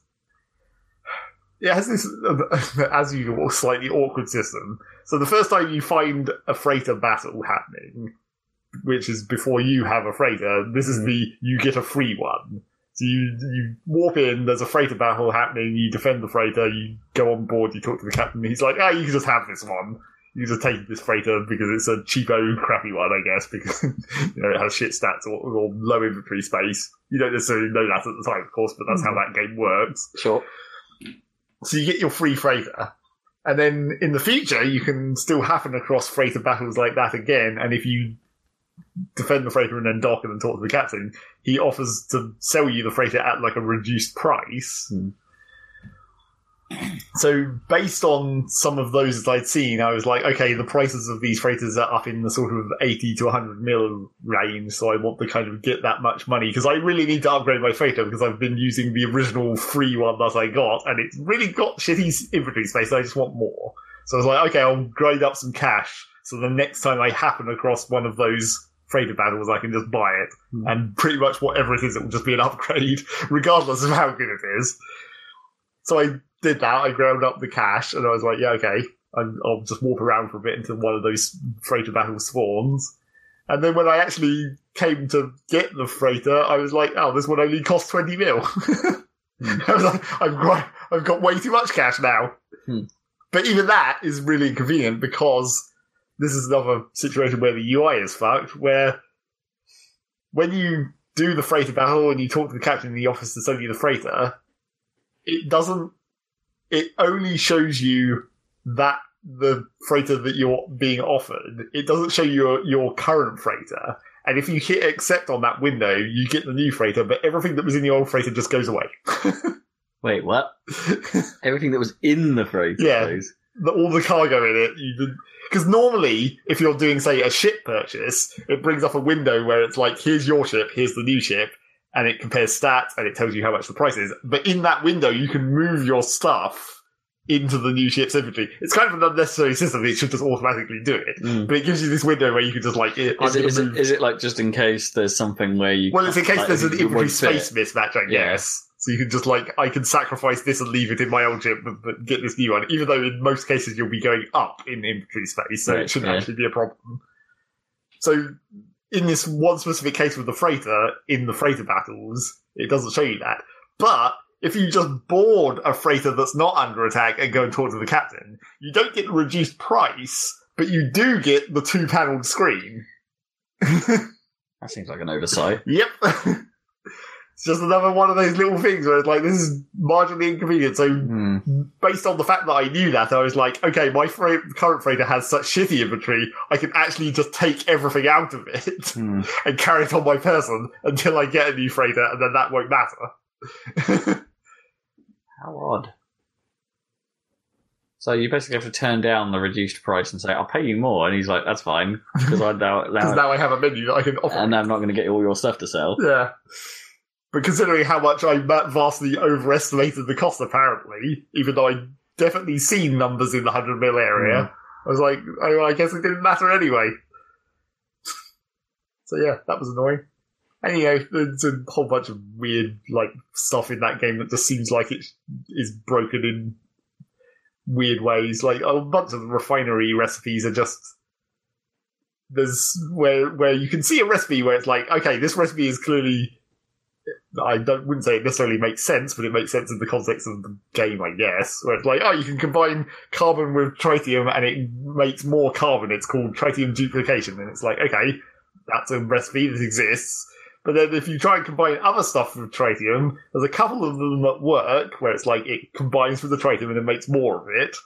But there's a whole series of those where random things you can combine with tritium only turn into sodium. And it's like, it feels like there was meant to be a whole set of recipes where everything could combine with tritium and it would just duplicate it, because it's called tritium duplication. But a lot of them just default to sodium for no reason. Weird. It is odd, isn't it? Just in general, about the whole... I mean, the whole thing's a bit weird, I suppose, but the chemical wizard, oh, how did I get sodium out of this? Yeah. I mean, there's a lot of stuff in there where it's just straight up, you can just duplicate stuff. Sometimes more legitimately than others. There's a lot of recipes where it's combined stuff with oxygen to duplicate it, and that's fine, because I guess oxygen is another resource. But there are definitely a couple of recipes where it's just combine this thing with another thing and basically generate infinite of it. For dihydrogen, you can you can compress it, uncompress it, and end up with more than you started with. Huh. So you can generate infinite dihydrogen that way. Weird. And for copper, copper refines into chromatic metal, but if you combine chromatic metal back into copper, it generates more copper at a ratio higher than it does to refine from the copper. So you can just generate infinite copper. Yeah.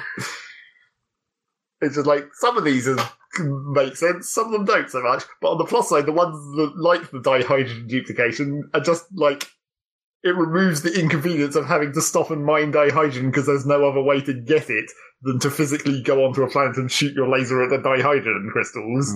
So that's really annoying and inconvenient. So the fact that there is this convenient way to duplicate it infinitely, it's just that just removes that annoyance. It's dumb, but it's convenient.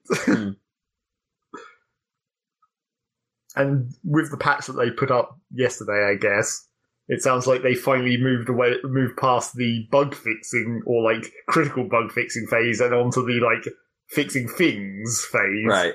Whereas already there's been several fixes to here's some more refinery recipes that maybe make more sense, which helpfully didn't fix the dihydrogen duplication. I was worried for a moment. I was oh no, if they fix that, I'll be inconvenienced.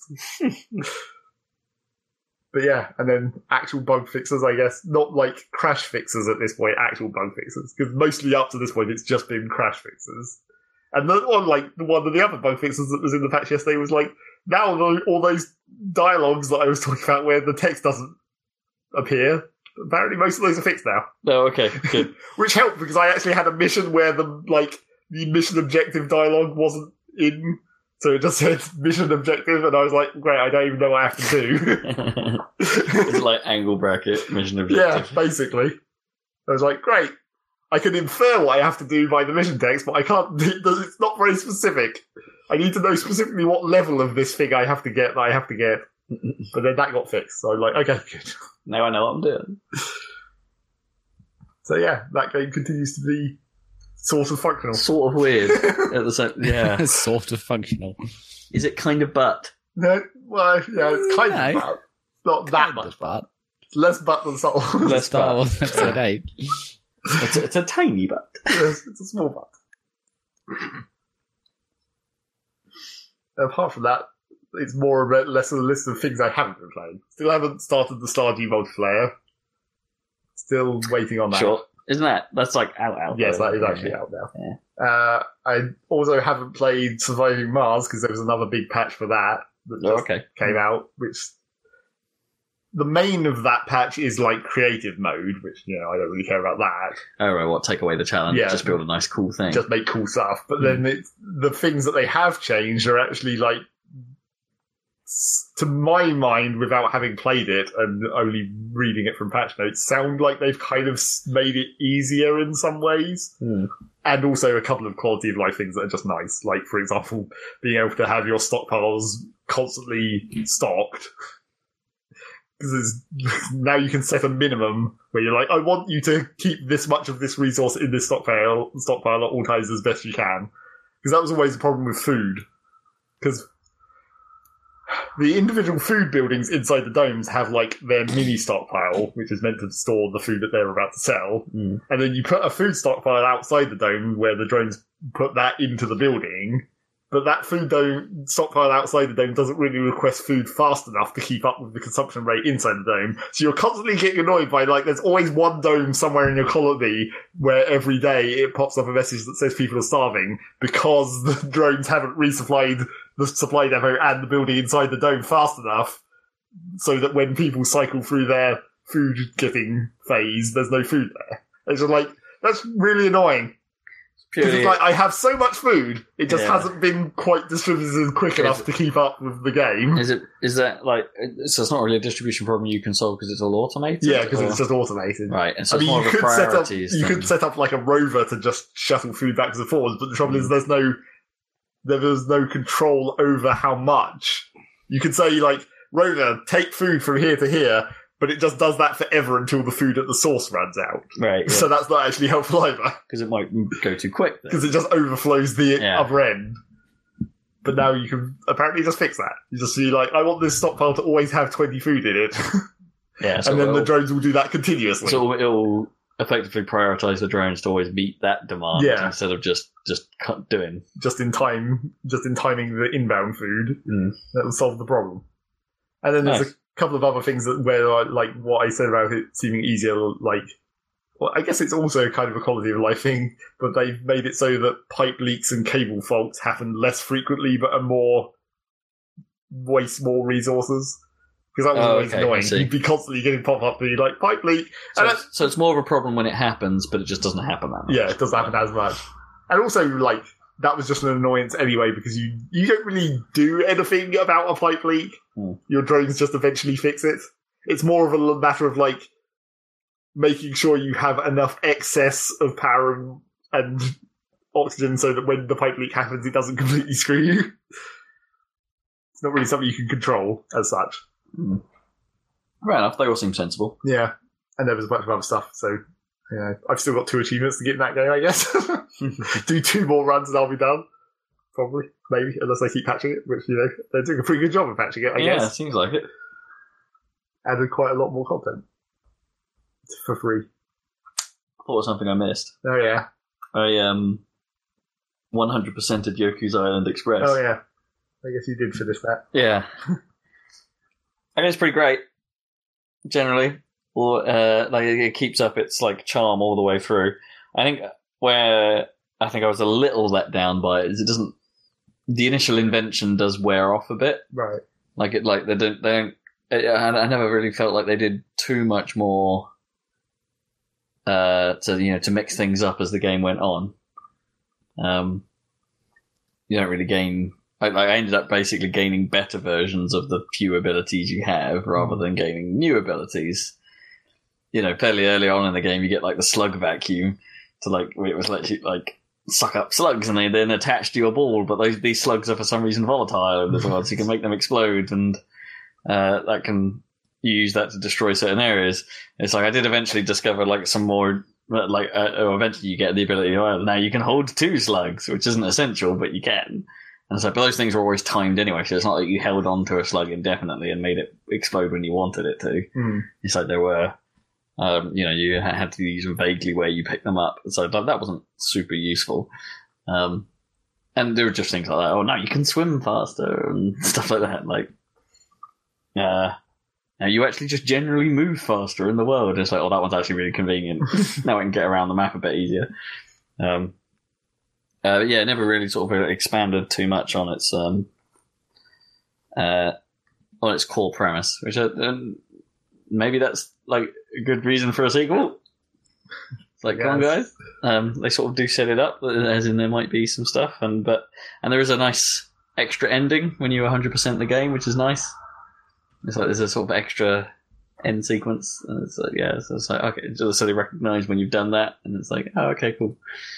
I just had an incredibly pleasant time with that game, and it's like it's got good music, good writing, what little of it there is. It's well presented generally. Very much enjoyed my time with it.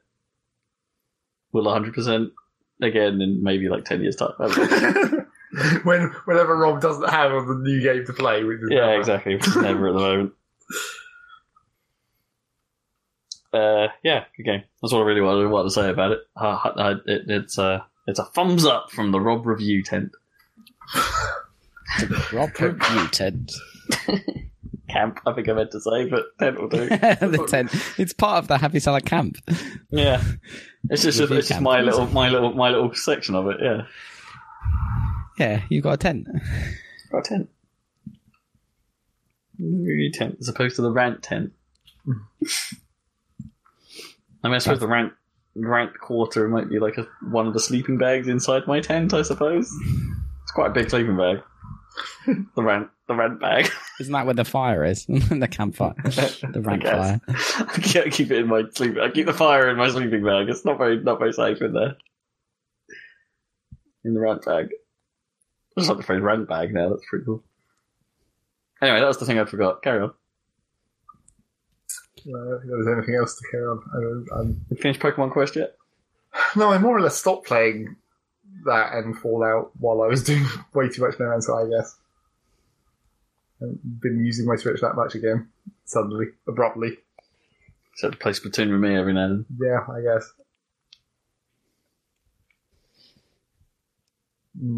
Yeah, I think that was more or less it. Cool. Well, I finished off the Champions Ballad. How was that last boss? It was totally cool, right? Awesome. Amazing music as well. Yep. That was so cool. I love fighting. Spoilers. Okay, I won't say. Yeah. I need to set the klaxon again for the second time this podcast. Yeah. More spoilers for you than anyone else. Yeah. I think I'm fine. I'm probably not going to play Champions Ballad, but fine. Oh, it's not that long. It's real good. It's just nice. It was just nice to have some more shrines to do. Now I've run out again. Sad times. Yeah. No more shrines. But yeah, that last boss was awesome. And also the dungeon was really, really good, but it wasn't very big, I don't think. Like it wasn't, I was expecting it to be bigger than the Divine Beast, and I don't think it was. No, but it was good. But for some reason, I thought that it was like, there's finally a proper full dungeon in Breath of the Wild. And it's like, no, it's no bigger than any of the other Divine Beasts. It was really good though. It was nice. But it didn't take that long to get through.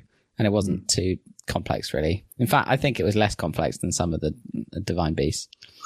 Well, from before. A couple of bits of it were tricky. Yeah.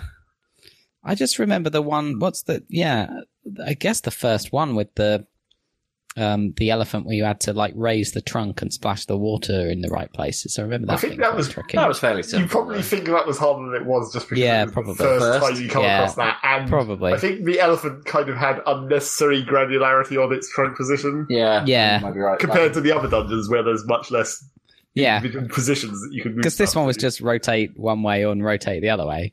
Yeah. Which was fine. And my usual problem of running around for ages trying to find another tool to use when obviously what I should have done is use one of the powers, one of my powers that I'd forgotten about. The usual thing, and Breath of the Wild. It's like, I must need an item to do this. It's like, no, just use freaking stasis or cryonis or magnesis or something. I usually forget about one of the powers. Like I usually cryonis. Yeah, usually. That's the one that you although water is the clue for that, right? Yeah. To trigger that. But I think the one I forget is like the stasis. Whack the stasis is the one I forget about most. Anyway, so because I was in the water room thinking, I need cryonis clearly because there's water everywhere. But what I actually needed was stasis. Yeah, ping that ball over the wall. Yeah, or ping that rotor thing and drain it. Yeah. So yeah. That was good. Was just cleaning up there's tons of armors all over the place, and it's quite easy to find with the clues. It's like, oh, it's clearly just here. So just going around. Some of those not as clear. No, where it's like it was in a guardhouse near Castle Town. It's like that's not very helpful. Yeah. It's one of these ruins in fucking Hyrule Field. Yeah, so I'm wandering around Hyrule Field at the moment, but at least I've got the motorcycle to make that a bit easier, and the teleporting horse is pretty good. I barely used the horses at all during the main quest. In fact, I almost never used the horse. I think everywhere where like I hadn't already been, so I couldn't teleport there, I would just run. You find more stuff along the way, I guess. Yeah, exactly. Riding past it. Yeah, it's not even that slow if you've got a bit of stamina going. Use those haste potions. Yeah, haste potion. Remember to use those haste potions. Yeah, or like run really fast at night with the stealth outfit and stuff like that. Yeah. Does that stack with haste? I wonder. I never actually did it. I think it does. I'm not sure. Yeah. You super fast.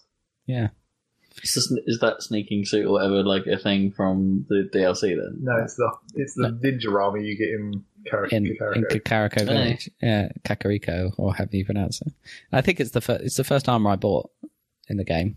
Is that bonus only from upgrading it, or is that its default bonus? I don't remember having a run fast suit. It's the set bonus, but it only works at night, like the speed bit. It's the set bonus. Yeah. Maybe I didn't buy that armor, I don't know. I think I might have bought it but never bothered upgrading it because I did. I mean, who needs stealth? Yeah. I don't know. It was quite useful sometimes. It actually worked in the open world, the stealth. You could because you could do the sneak attack thing. It was quite powerful, really. Yeah. It's just that the stealth system in Zelda was like, because it's not explicit, it's one of those bonuses where it's like it's hard to tell what it's doing until you really pay attention and be like, oh yeah, I'm actually much easier to sneak up next to these guys. I don't have to move as slowly or whatever. Yeah, that's true. Pretty much crouched but at full pace or something. Yeah. I would just put it on every time I thought I needed some stealth or whatever. And yeah.